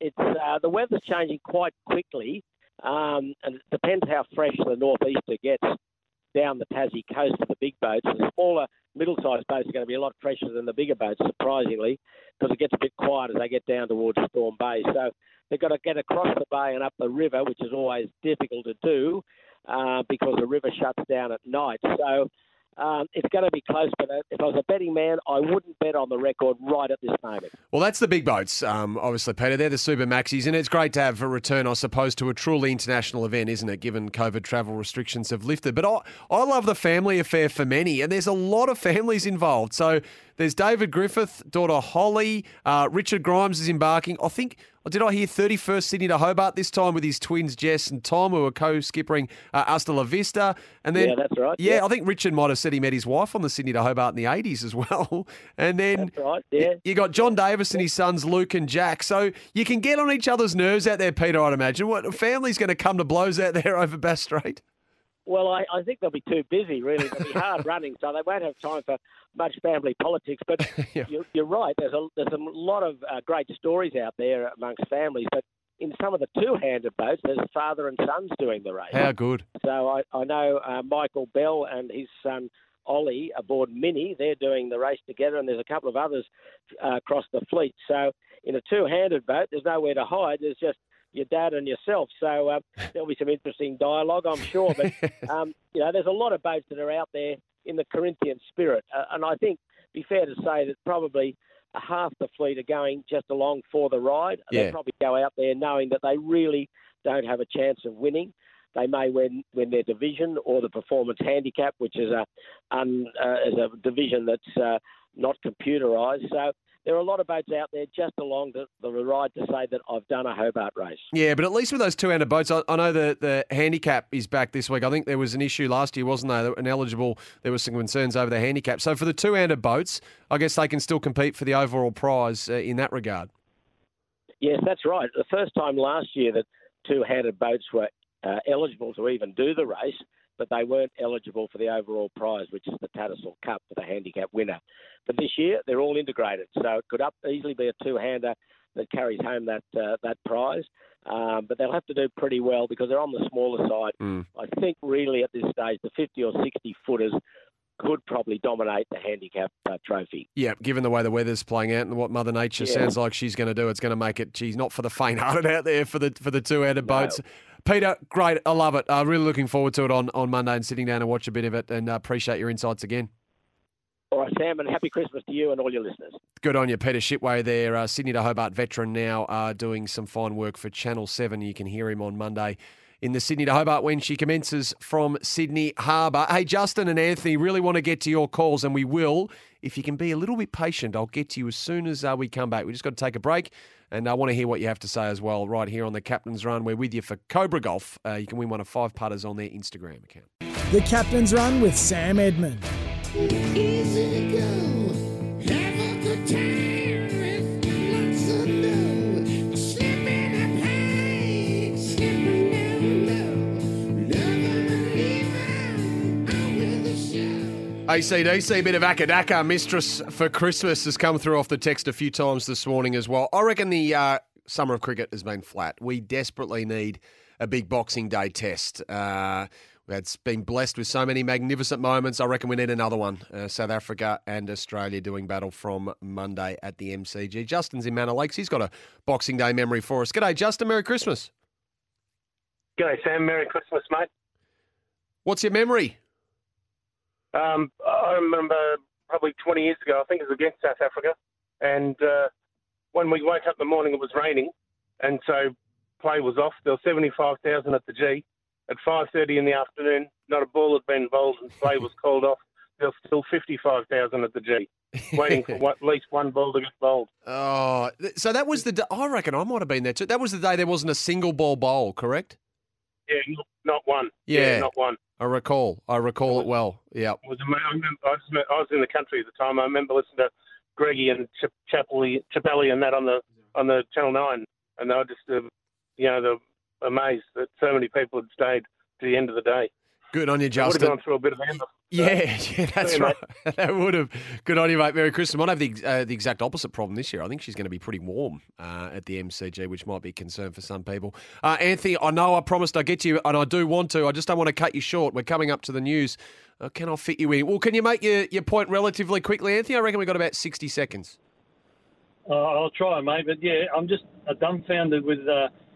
scrutiny's got to come under Andrew Russell down at Carlton. So many back injuries. We've had Harry McKay twice, Tom DeConnie, Cripps, Hewitt. I mean, the list goes on and on. You've got McGovern with hamstring injuries.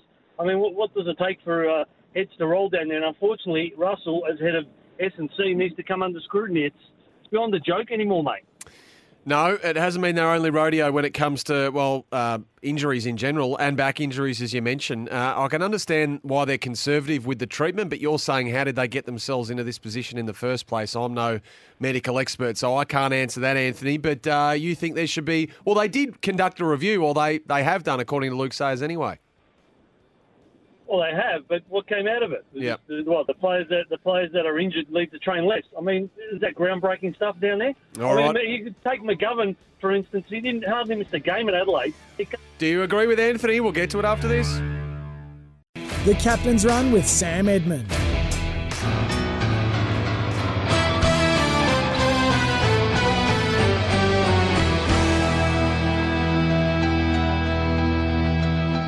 We'll just keep it rolling. Anthony was upset in South Morang. He was a Carlton supporter off the back of the latest injury in the off-season for Carlton. This time, back surgery for Sam Walsh that the Blues might not see until the second half of the season. Off the text, 100% agree with Anthony. We've had a terrible injury list ever since Russell got there. That's from Morgs in Lansfield. I think it's really hard with stuff like this, if you're not a medical professional, to pass acute judgment. I mean, I'm not sure if this sort of issue is something the club could have ever bulletproofed against. It's obviously a bulging disc, a pressure on the nerve, not exactly a unique injury. And the operation I'm not overly familiar with, a microdissectomy procedure in his back. It's very hard for us laymen and women to pass judgment on these sorts of injuries. What I do like is the fact that Carlton did everything they could prior to putting one of their most treasured assets under the knife, and that was a conservative option: rest, rehab, recovery, everything else they could have done with Sam Walsh's welfare front of mind. So you can't fault them for that. So I think those of you out there saying surely they could have come to this decision earlier, you know, hindsight is a wonderful thing, but surely with an operation on that part of the body, you're doing absolutely everything you can before you're going under the knife. And that just doesn't go for footballers. I think that goes for every walk of life and any operation in general. But at the end of the day, it is a great shame for the Blues, who will now lose Sam Walsh for many months off the back of this injury. He had been, we're told, not only not progressing, but getting a bit of pain in recent days and weeks as well. So the decision was almost made for Carlton in the end that they had to put Sam Walsh under the knife. But given his powers of recovery have shown to be pretty good in the past. So if anyone is going to go through it, perhaps it is him. 1981, Paul says, when Kim Hughes made 100 when facing the best attack in world cricket to this day, Boxing Day memories. And how did we forget this? When King Viv was bowled on the last ball of the day. I'm not sure how we overlooked that. Dennis Lilly steaming in, Sir Viv Richards at the other end, all the swagger, the gold chain out. 1981 Boxing Day Test, one of the most memorable moments, not just in Boxing Day Test match history, one of the most memorable sporting moments ever at the MCG. I love Dennis Lilly striking and then just keeps running, doesn't stop, just runs off the centre wicket area and all the way to the change room and to the race with Rod Marsh jumping all over him, and the scenes from what became known as Bay 13, absolutely euphoric. I would have loved to have been there on that day. G'day, Sam. Loving the chat, mate. I reckon some of the A-listers should never bother coming back. Oh, that's very nice of you, Gavin. I appreciate that. Merry Christmas to you. I've had this, Sam, says one. Pressure on the sciatic nerve.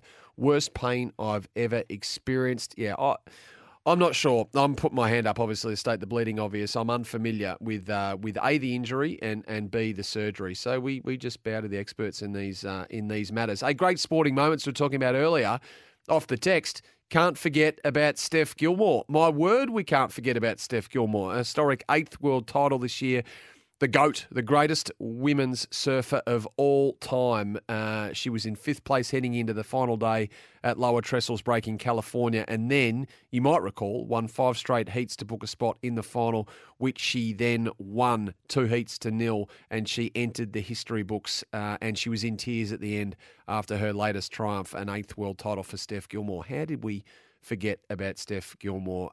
Tingles every time, says Henry, by the way, about every time I hear a Bruce McAvaney call. We played Ollie Hoare earlier from the Commonwealth Games in Birmingham, the 1,500 metre gold.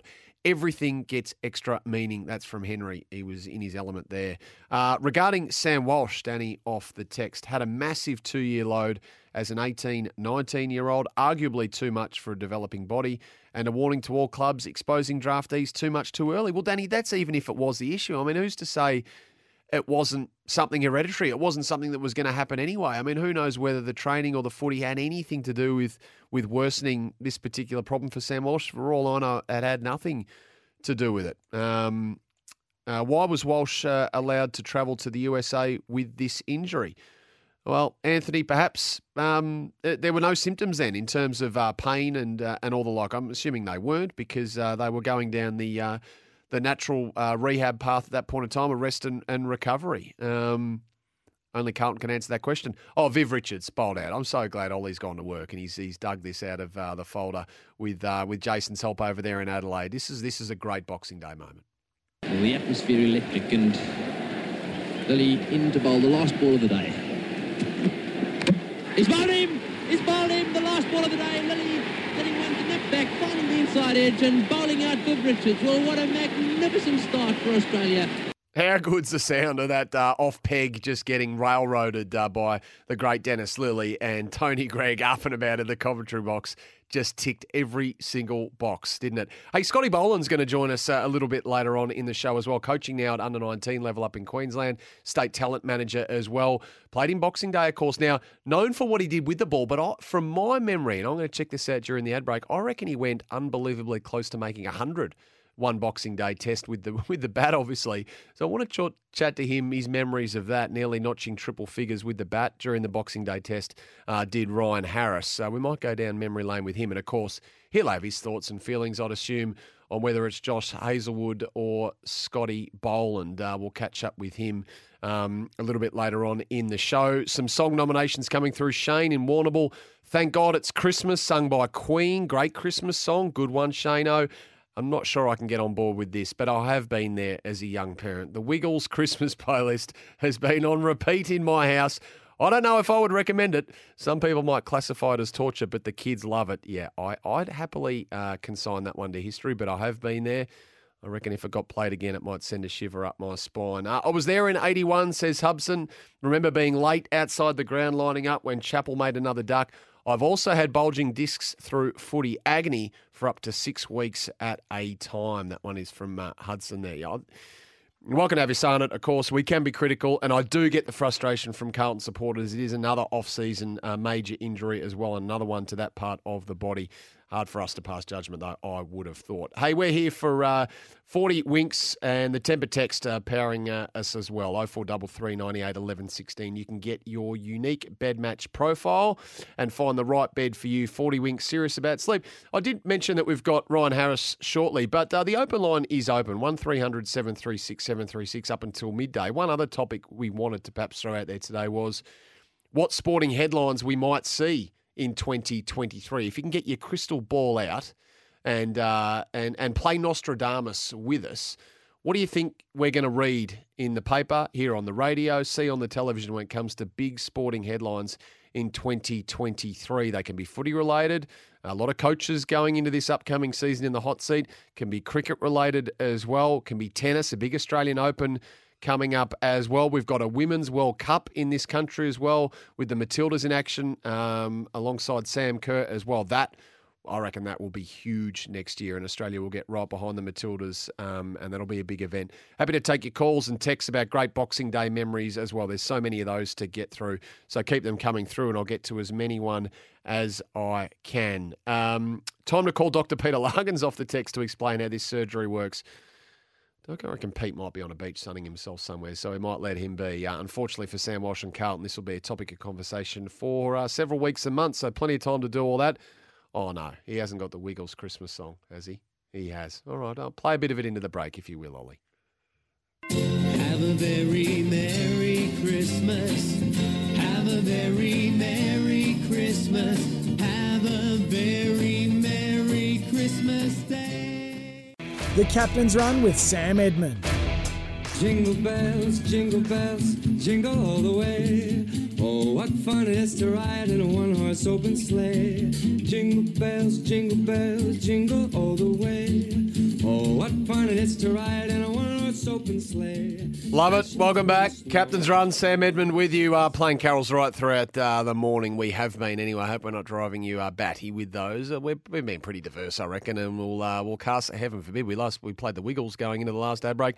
So who knows what we're capable of up until midday. Off the text, you can live with a defective back without knowing. Until one day, the simplest thing can inflame it. Not sure who texted that in, but appreciate the text. Doona, any chance of a birthday shout-out for my daughter with a Hutto 13? Evie Kate Nolan turns 13 today. She's just got in the car for the next 20 to 25 minutes. Well, I'm not sure if I've got Hutto's 13 handy, Doona, but happy to wish Evie a happy birthday and a happy Christmas as well. Talk about two big days in close proximity. Hope you enjoyed the day, guys, and love your texts right throughout the year and your contribution. Sporting headline for next year is Walsh is back. I don't mind that. We'll run with that. Great teams that don't get enough recognition. Rugby Union Aussie Sevens girls team, they won the Triple Crown. won the World Series, won the World Cup, and beat the favourites New Zealand to win Commonwealth Games gold medal. That's from Stephen. Appreciate you, Stephen. We were talking about great Aussie sporting moments throughout the course of 2022. One moment that I haven't mentioned yet was in the T20 World Cup.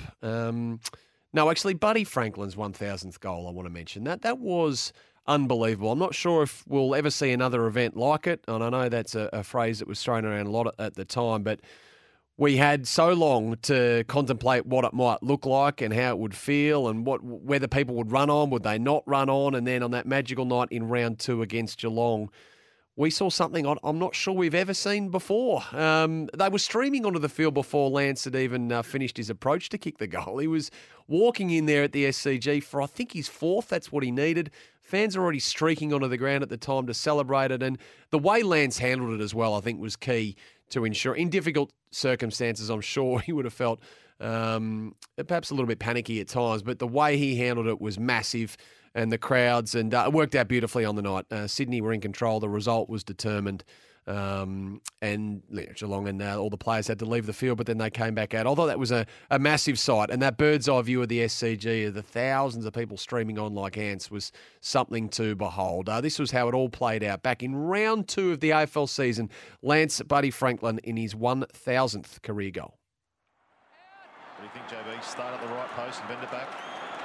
He's done it so many times. 999 goals, Buddy Franklin.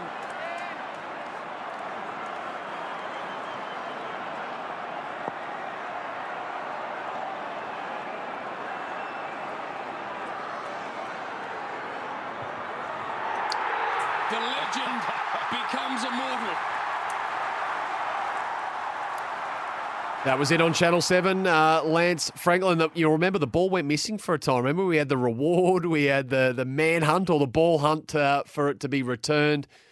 And in the end, it was presented back to Lance Franklin, and I think some souvenirs exchanged there. There was all sorts of debate about what the ball might be worth. Could the fan even sell the ball and the like? But crazy scenes after that game with Lance Franklin kicking his 1,000th goal. Certainly a sporting performance that I remember. This wasn't by an Australian, but just coming back to that T20 World Cup, who was it? Was anyone at the Pakistan-India game at the MCG? I mean, I'm not sure that we've ever seen the MCG like this.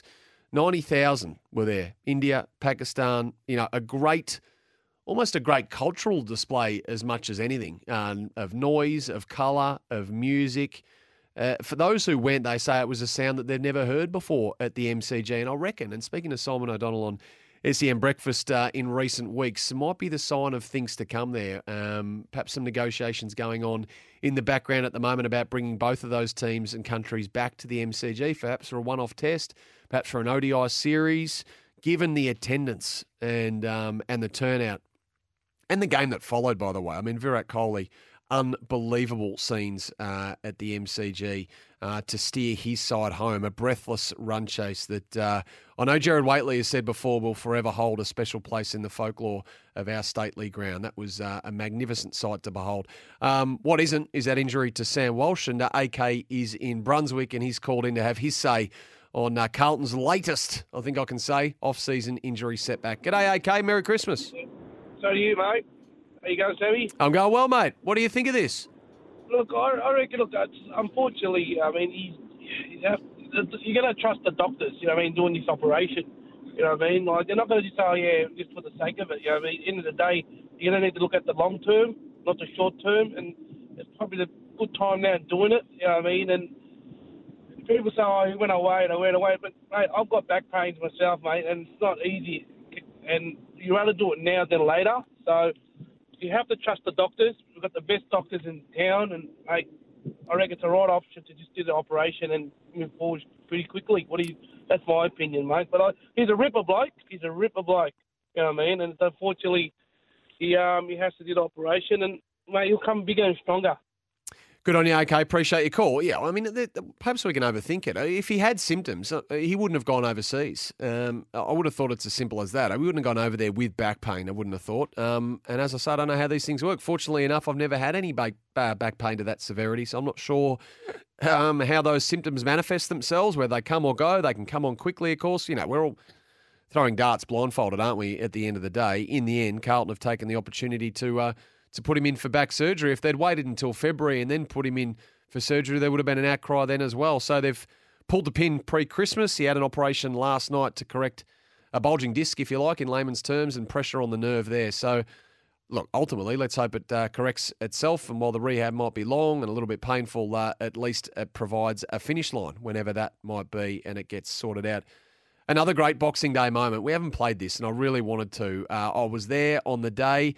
The late Andrew Simons, Roy, clubbing 100. I think his mate Matty Hayden was at the other end, and this was an emotional moment for the Australian cricket team and Andrew Simons.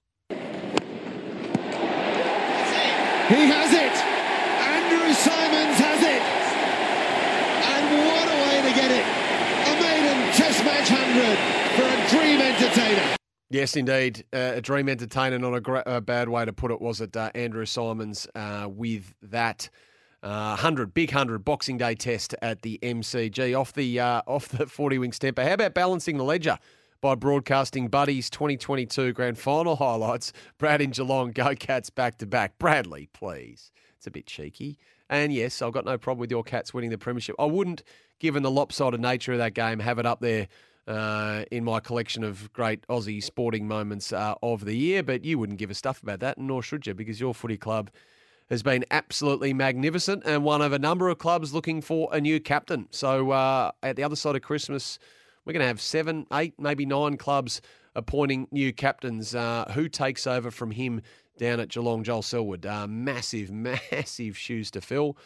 Tom Stewart, perhaps, is the popular choice, but they are flushed with a number of options, aren't they? The Geelong Footy Club.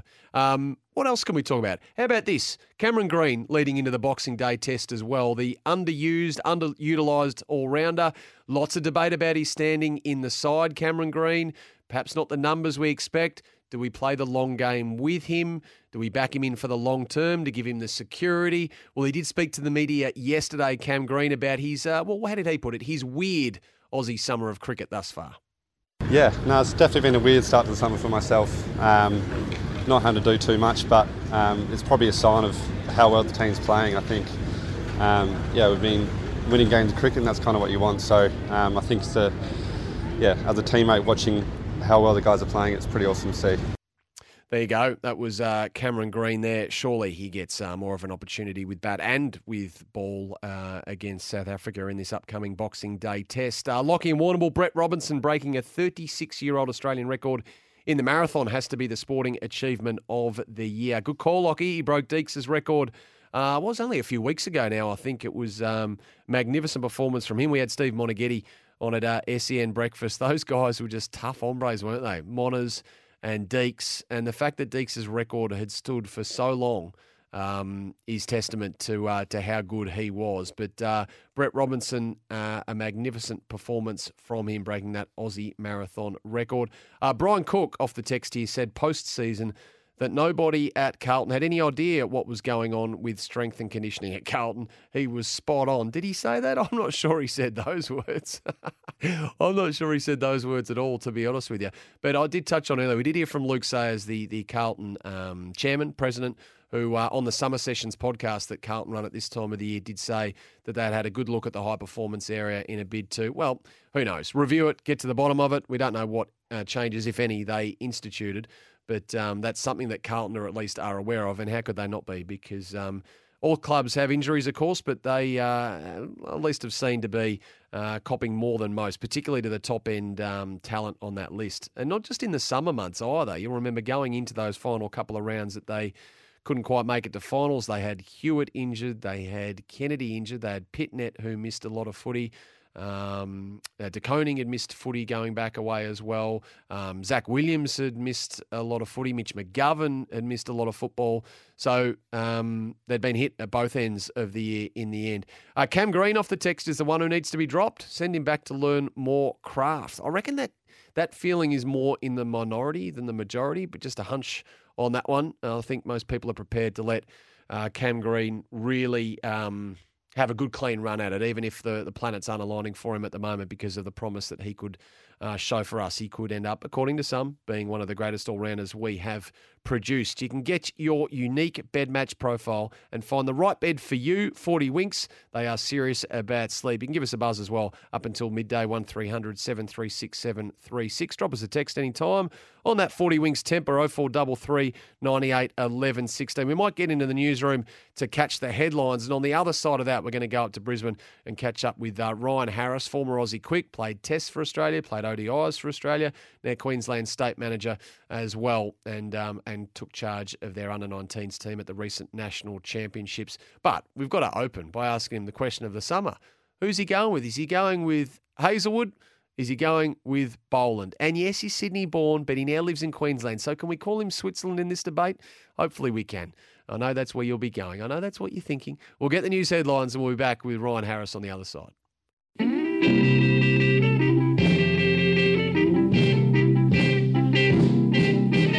Out of all the reindeers, you know you're the mastermind. Last Christmas, I gave you my heart, but the very next day, you gave it away. Welcome back. It's the Captain's Run. A couple of sleeps out from Christmas. Great to have your company on a Friday morning. Hope you're all set for a big and wonderful weekend. Ryan Harris, he played 27 tests for Australia, 21 ODIs in an international career that ran from 2009 to 2015, and the former Quick is now Queensland Cricket State Manager, and he recently took charge, of course, of the state's under-19 side at the national championships. Ryan, good morning and a Merry Christmas to you. Yeah, same to you, Sam, and good morning.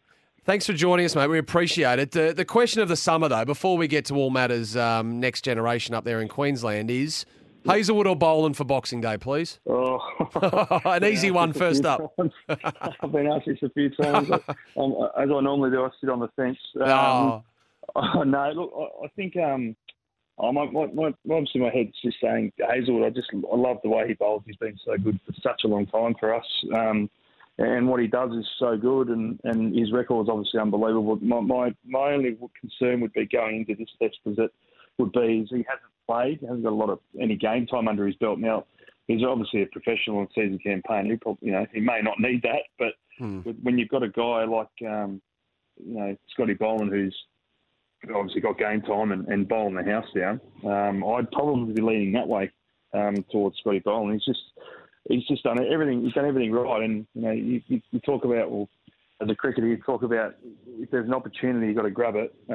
Unfortunately, there has been one with Josh missing out. He's grabbed that and done really, really well, and he's going back to a ground that he knows pretty well. So I'd probably lean towards Scotty Boland. I'm sorry, Josh Hazelwood, but I'd probably lean towards Scotty. Yeah. Well, not only has he grabbed his chance, I'm not sure he could have done any more, Scotty Boland. 25 wickets at 10.3 and 5 tests. I mean, so you wonder what message it sends if he is omitted from the side. But at the same time, I'd imagine if you're in that dressing room at the moment like you were, Ryan, there's perhaps an argument that, you've got credits in the bank and that you've performed over a long period of time, and there's that understanding that you can have I know Adam Gilchrist is of a similar mind, that you can have that cohesion, and it's not like you lose your spot for injury and you can never get back in. So it's in many ways they can't go wrong, and in many ways they can't go right either. No, exactly right. And I guess what you say there is spot on. And I think the bottom line out of this is that what from my point of view, from a bowling point of view, we've got unbelievable depth again in our fast bowling stock. So you know that if Josh Hazelwood does get the nod, he's world class. He's going to do a great job. But again, it's one of those. It's a great dilemma to have with, which guy should we play, and that's what you need to have cricket strong in the country. You need those. You need that sort of question. Well, not every time you play or pick a side, but when it comes down to one or two spots, who should we play? It's a great thing to have. So that's a pleasing thing for me. And again, I probably don't want to be that. I wouldn't like to be Tony Doddermate and George Bailey and Andrew McDonald to come and to make that, because you're potentially stopping the Victorian playing in Victoria. We know how grumpy they get. So it's going to be fascinating. It's going to be a fascinating decision. Yeah, that's right. That's right. Now, Boxing Day. I mean, you obviously made your name with the ball. We know that. But I was going to ask you for Boxing Day memories. Now, you've got a famous one with the bat, and I want you to take us back, Ryan, if you can, to 2014 India. Yep. You got yourself. I reckon you got yourself into the 70s, didn't you? Yeah, got to 74, and it wasn't many times when I felt pretty good with the bat, and that was one of those days. And we were miles ahead. So the thing I loved playing in that side when we batted well is when I did come in, the bowlers are in their 5th, 6th, 7th spell. So that's when you want to bat. That's when you want to come out, when the bowlers aren't so quick anymore. So I didn't like the quick bowlers. So, yeah, I was in the 70s. I was going really nicely. I might have just I actually got a bit ahead of myself. I was just trying to find where my wife was sitting in the stands ready to celebrate my 100. Oh. And then the next ball, I tried to hit another 6 and got out. So I just sort of got a little bit ahead of myself. So, but that was a good day. I mean, I always loved batting. And again, batting against a tight attack and batting Shaw Marsh. I think he got run out. He might have got run out for 99 in that game, I think. Actually, but if my memory serves me right. But it was always good to, if there was a batter out there to bat with someone who was on a big score, it was always, confidence-wise, it was great to do. So, but Boxing Day Test, look, every one of my games I played, I loved, but a dream come true for me to stand at the top of my mark at the Boxing Day Test with the brand new Kookaburra in an Ashes series. That was a big tick. I reckon, absolutely. Geez, if you're getting ahead of yourself at 74, what you would have been like at 94? You might have been rehearsing the celebration. I hate to think what I would have been like if I got to. I didn't make the first class 100, which is a bit of a regret of mine. I got to 94, I think was my best score in England. That was, but I wasn't out there very long. In sort of Test or first class cricket, so getting to 90 would have been interesting. Well, mate, your bowling average was what looms large, 23.5, I think it was, and 5 wickets in a match 5 times, and a best of 7 for 117, I think. So that's what you're all about, of course. And now coaching the next generation of talent up there at Queensland. You took Queensland Metro, who unfortunately lost the final to New South Wales Country. But what did you make of the tournament itself? Oh, fantastic tournament. Firstly, I'd have to congratulate CA and the South Australian Cricket Association. The facilities and the grounds and pitches we played on just made the tournament awesome. It was high scores of 300 plus, and so some really good batting, some really challenging bowling for the young bowlers. Now a few of the carnivals I've not played in, but coached before, there's been wickets that are a bit slow and low. So, 220, 210, 220 has been par, but, there were scores of 260, 280, like I said, over 300 and being chased down. So that's really good cricket and great for the young guys that get that experience of chasing big scores. And obviously, as I said, the bowlers learning how to cope with, one-day wickets at international level are really flat, and that's what these were. So it was a great carnival for that. Queensland, we had a great good carnival. We just fell short yesterday. We were up against a very, very strong New South Wales side. So, the future is very bright. There's a lot of good cricketers. In this 10 days, there was a lot of good cricketers. I've been involved with this sort of a little while now, and seen some of those guys from under 15s all around the country develop, and there's some cracking young kids coming through. So, I look forward to watching them over the next few years and hopefully make their journeys into state cricket, and then if not further. So what's it like for these guys at this stage of their career, Ryan? I mean, do they feel the pressure? Are they all hell-bent on making it? And the reality is it's so difficult to do that. I mean, can you let us into the psyche of these young men in the dressing room and I guess, their hopes and dreams and all the pressures of modern-day sport? Yeah, it's probably, the way I sort of see it, obviously they put pressure on themselves playing club cricket back in their states. But for these guys, a lot of it, you might get lucky and get a few that have been through last year, so you get to the top ages, as we call them. But a lot of them, I had a lot of bottom ages this year, so first year 19s players, and some of these, and those guys normally have the 17s to sort of get introduced to that. We haven't had 17s carnivals due to COVID, so a lot of my guys were quite young, and it was the same in most of the states. Actually, had a lot of young guys, so this is their first real, I guess, in their minds, introduction to the big time, where everyone's watching. You've got Tony Dottermate, who's an Australian selector. He sort of has a link to the national pathway. He's watching, and the other thing about it is from this tournament, and it's a great result for Cricket Australia and these young blokes. Is there was an under-19 Australian side squad, or it's going to be picked from this tournament. So that's a reintroduction due to COVID of England coming over to play, I think, at the end of January last year. So there's added a little bit of extra pressure as well. So this is really the introduction to that. It's, they do put a lot of pressure on themselves, and that's one of the things I try and coach. We've had in the build-up to this, I get a a psychologist in to make sure he's talking about all that sort of stuff and what is pressure and how to deal with it, and not to get too far ahead of themselves and think that they want to make the Australian side, all that sort of stuff. Very similar in a very sort of miniature way, I guess, what the Australian setup is and what I went through, and that's part of my job to do that. So. They do. They put pressure on themselves, but the job, as I said, my job is to try and calm them down and worry about why they're there and why I pick them in the first place, and that's because their skill is good, and that's what they've got to execute on when they go out and bat or bowl. Yeah, it's good to hear, mate. And it's such a big part of it in the modern game, regardless of the sport, isn't it? As much about a happy dressing room is a successful one as well, and these guys have got to be at peace with it. And as much as it's about the skill and what happens in the middle, it's the mental side of things also. Are you playing golf today? Speaking of mental fortitude, you having a hit today, Ryan? I am. I'm going to go have a hit at the Grange Golf Club, home of the Live Golf. Actually, I'm really looking forward to playing that course, getting a look at it. So I love being in Adelaide. Obviously, I'm from Adelaide. I'm hanging back for a couple of days to spend some time with family down here. Yep. My wife and kids have been down here, so it's an unbelievable day here in Adelaide. And a mate of mine's just picked me up. We're just at his house. We're just about to set sail for the golf club, so I can't wait. I haven't had a hit for a couple of weeks, so I'm looking forward to it. I'll let you go, but what do you hit him off? Oh, look, roughly I'm off 6 at the moment, but I'm struggling to play to it because of what we just spoke about. It's taken up too much of my time coaching these young kids.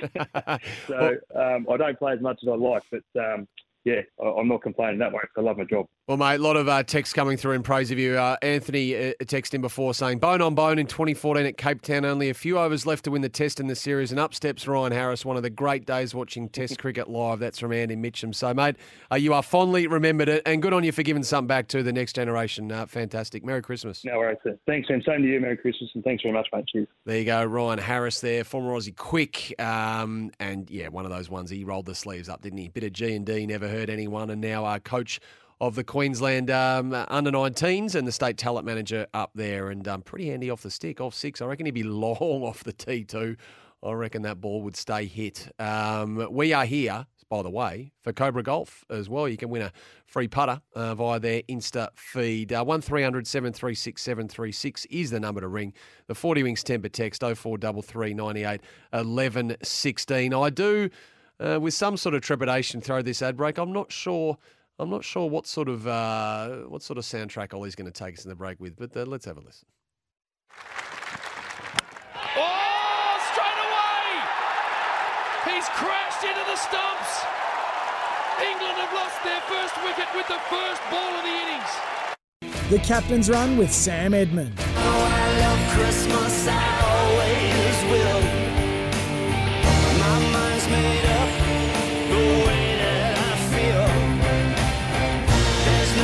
Oh, Christmas carols, may they just roll on, and tunes in general. The nominations are still pouring through. Hi, Sam, my favourite, Do They Know It's Christmas by Bob Geldof and Live Aid. That's from Vicky Marupna. Merry Christmas to you, Vic.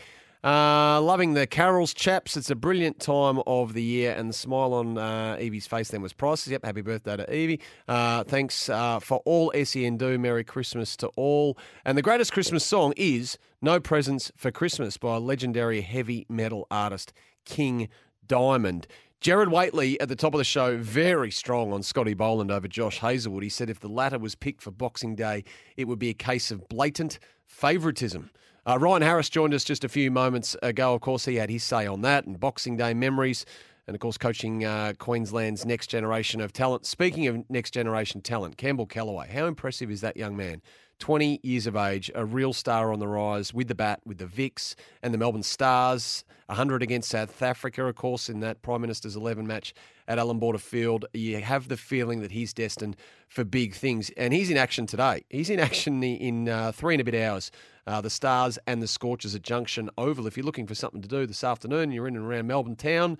It's overcast, tad gloomy, but no wind, pretty warm, and no sign of rain. So it might be a good day to go and watch some cricket down there at the Junction, Big Bash style. Peter Shipway joined us. All things Sydney to Hobart, which, of course, we bang on about the cricket, is a massive part of Boxing Day as well. And Melbourne United CEO Nick Trulson, another emerging piece of the Australian or Melbourne sporting calendar, is the open-air game. And tonight at 7:30, the tip-off for that one, it is Melbourne United, and they are up against the Cairns Taipans. And not just a showpiece game in terms of the roof being open, but a pivotal game for Melbourne United if they are going to continue this resuscitation into their NBL campaign. 8-11 on the season. They want to be turning 9-11 by the time they get up to that Christmas Day tip-off game in the evening of the 25th against the Sydney Kings, which Nick Traulson did admit had been a tough sell for some of his players, particularly those with young families, given they need to travel, and they will do in bits and bobs too on Christmas Eve and in some instances the morning of the game itself on Christmas Day. So if you missed any of those chats, they are podcasted as always. They are up and available on sen.com.au. On the other side of our final break, which we're about to take, Sammy Hargraves is in the chair for afternoons, and this man has just had a massive sit-down interview with Jonty Rhodes, one of the greatest fielders in the history of cricket. I still remember that 1992 World Cup run out when the South Africans were here for that 50-over World Cup. So looking forward to listening to that. But you know what I most want to hear from him? I want his favourite Christmas song, and I also want his favourite sporting moment of 2022 as well. So he's scratching his head out the back there. I reckon we can prize both of those things out of him before he takes the reins for a big edition of Afternoons on this Friday. Arvo, soon to be. And it's been great to have your company. We'll take our final break and we'll be back to have a chat to Sammy and tidy up right after this. Nice, Gary! The Captain's Run with Sam Edmund. Had a lot of fun with you this morning. Appreciate all your calls, all your texts. Thanks for listening. Hope you have a safe Christmas. We have been here for Cobra Golf, win one of 5 putters on their Insta. And this man needs no such help with his golf. He's one of the finest golfers in the building. Sammy Hargraves is here. Samuel. Head stuff. How are you? Oh, I'm going to walk out. No, I'm good. You? Merry Christmas to you and yours. And to you. So, tell us, Christmas song on Christmas Day, what is it? Well, clearly you can't go past How to Make Gravy. Almost unaustralian, but I know that's been done. Yes. So, if you want something a little different, try this. My teddy bear left me the mess. The season's upon us, it's that time of year. Brandy and eggnog, there's plenty. Brandy and eggnog, yeah. So, educate me. The Dropkick Murphys. Oh, we might have got a text on them earlier. Yeah, they call this Christmas Where I'm From, or the season it's called. But it's a ripper. They call this Christmas Where I'm From. It basically just describes an absolute train wreck of a Christmas, but for some families, that's what it is each and every year, and they'll turn up each and every year and do the same thing again, and at the end of it, they'll give each other a hug and say, we'll do it all again. Complete and utter chaos. In 12 months' time. So that is a good, fun song on a Christmas day. The 12 months we've had in sport, what caught your eye? Oh, look, there was so much, wasn't there? Yeah. I mean, recently the Socceroos, Ash, Cam Smith, all of those magical moments from around the world, what we did at the Com Games. And so there's plenty to take out from a whole range of different sports. But just the events of the last week, fans make or break sport. And we've got 2 different examples of the best and worst this year, and they're both pitch invasions. So my greatest moment of the year is the best one. Tens of thousands of people storm the field to get around Buddy Franklin to celebrate becoming the 6th player to kick 1,000 goals. They made the moment, the fans. So for me, that's the moment of the year because it was the fans that made it even greater. Love it. I'll never forget Jonty Rhodes' Superman run out in the 1992 World Cup up at the Gabba, one of the greatest fielders of his generation. And you've got a nice interview with him, a little one. Oh, it's lengthy. I was a little bit giddy. I was a bit excited. Stay with him. Sammy Hargraves is up next. And Jonty.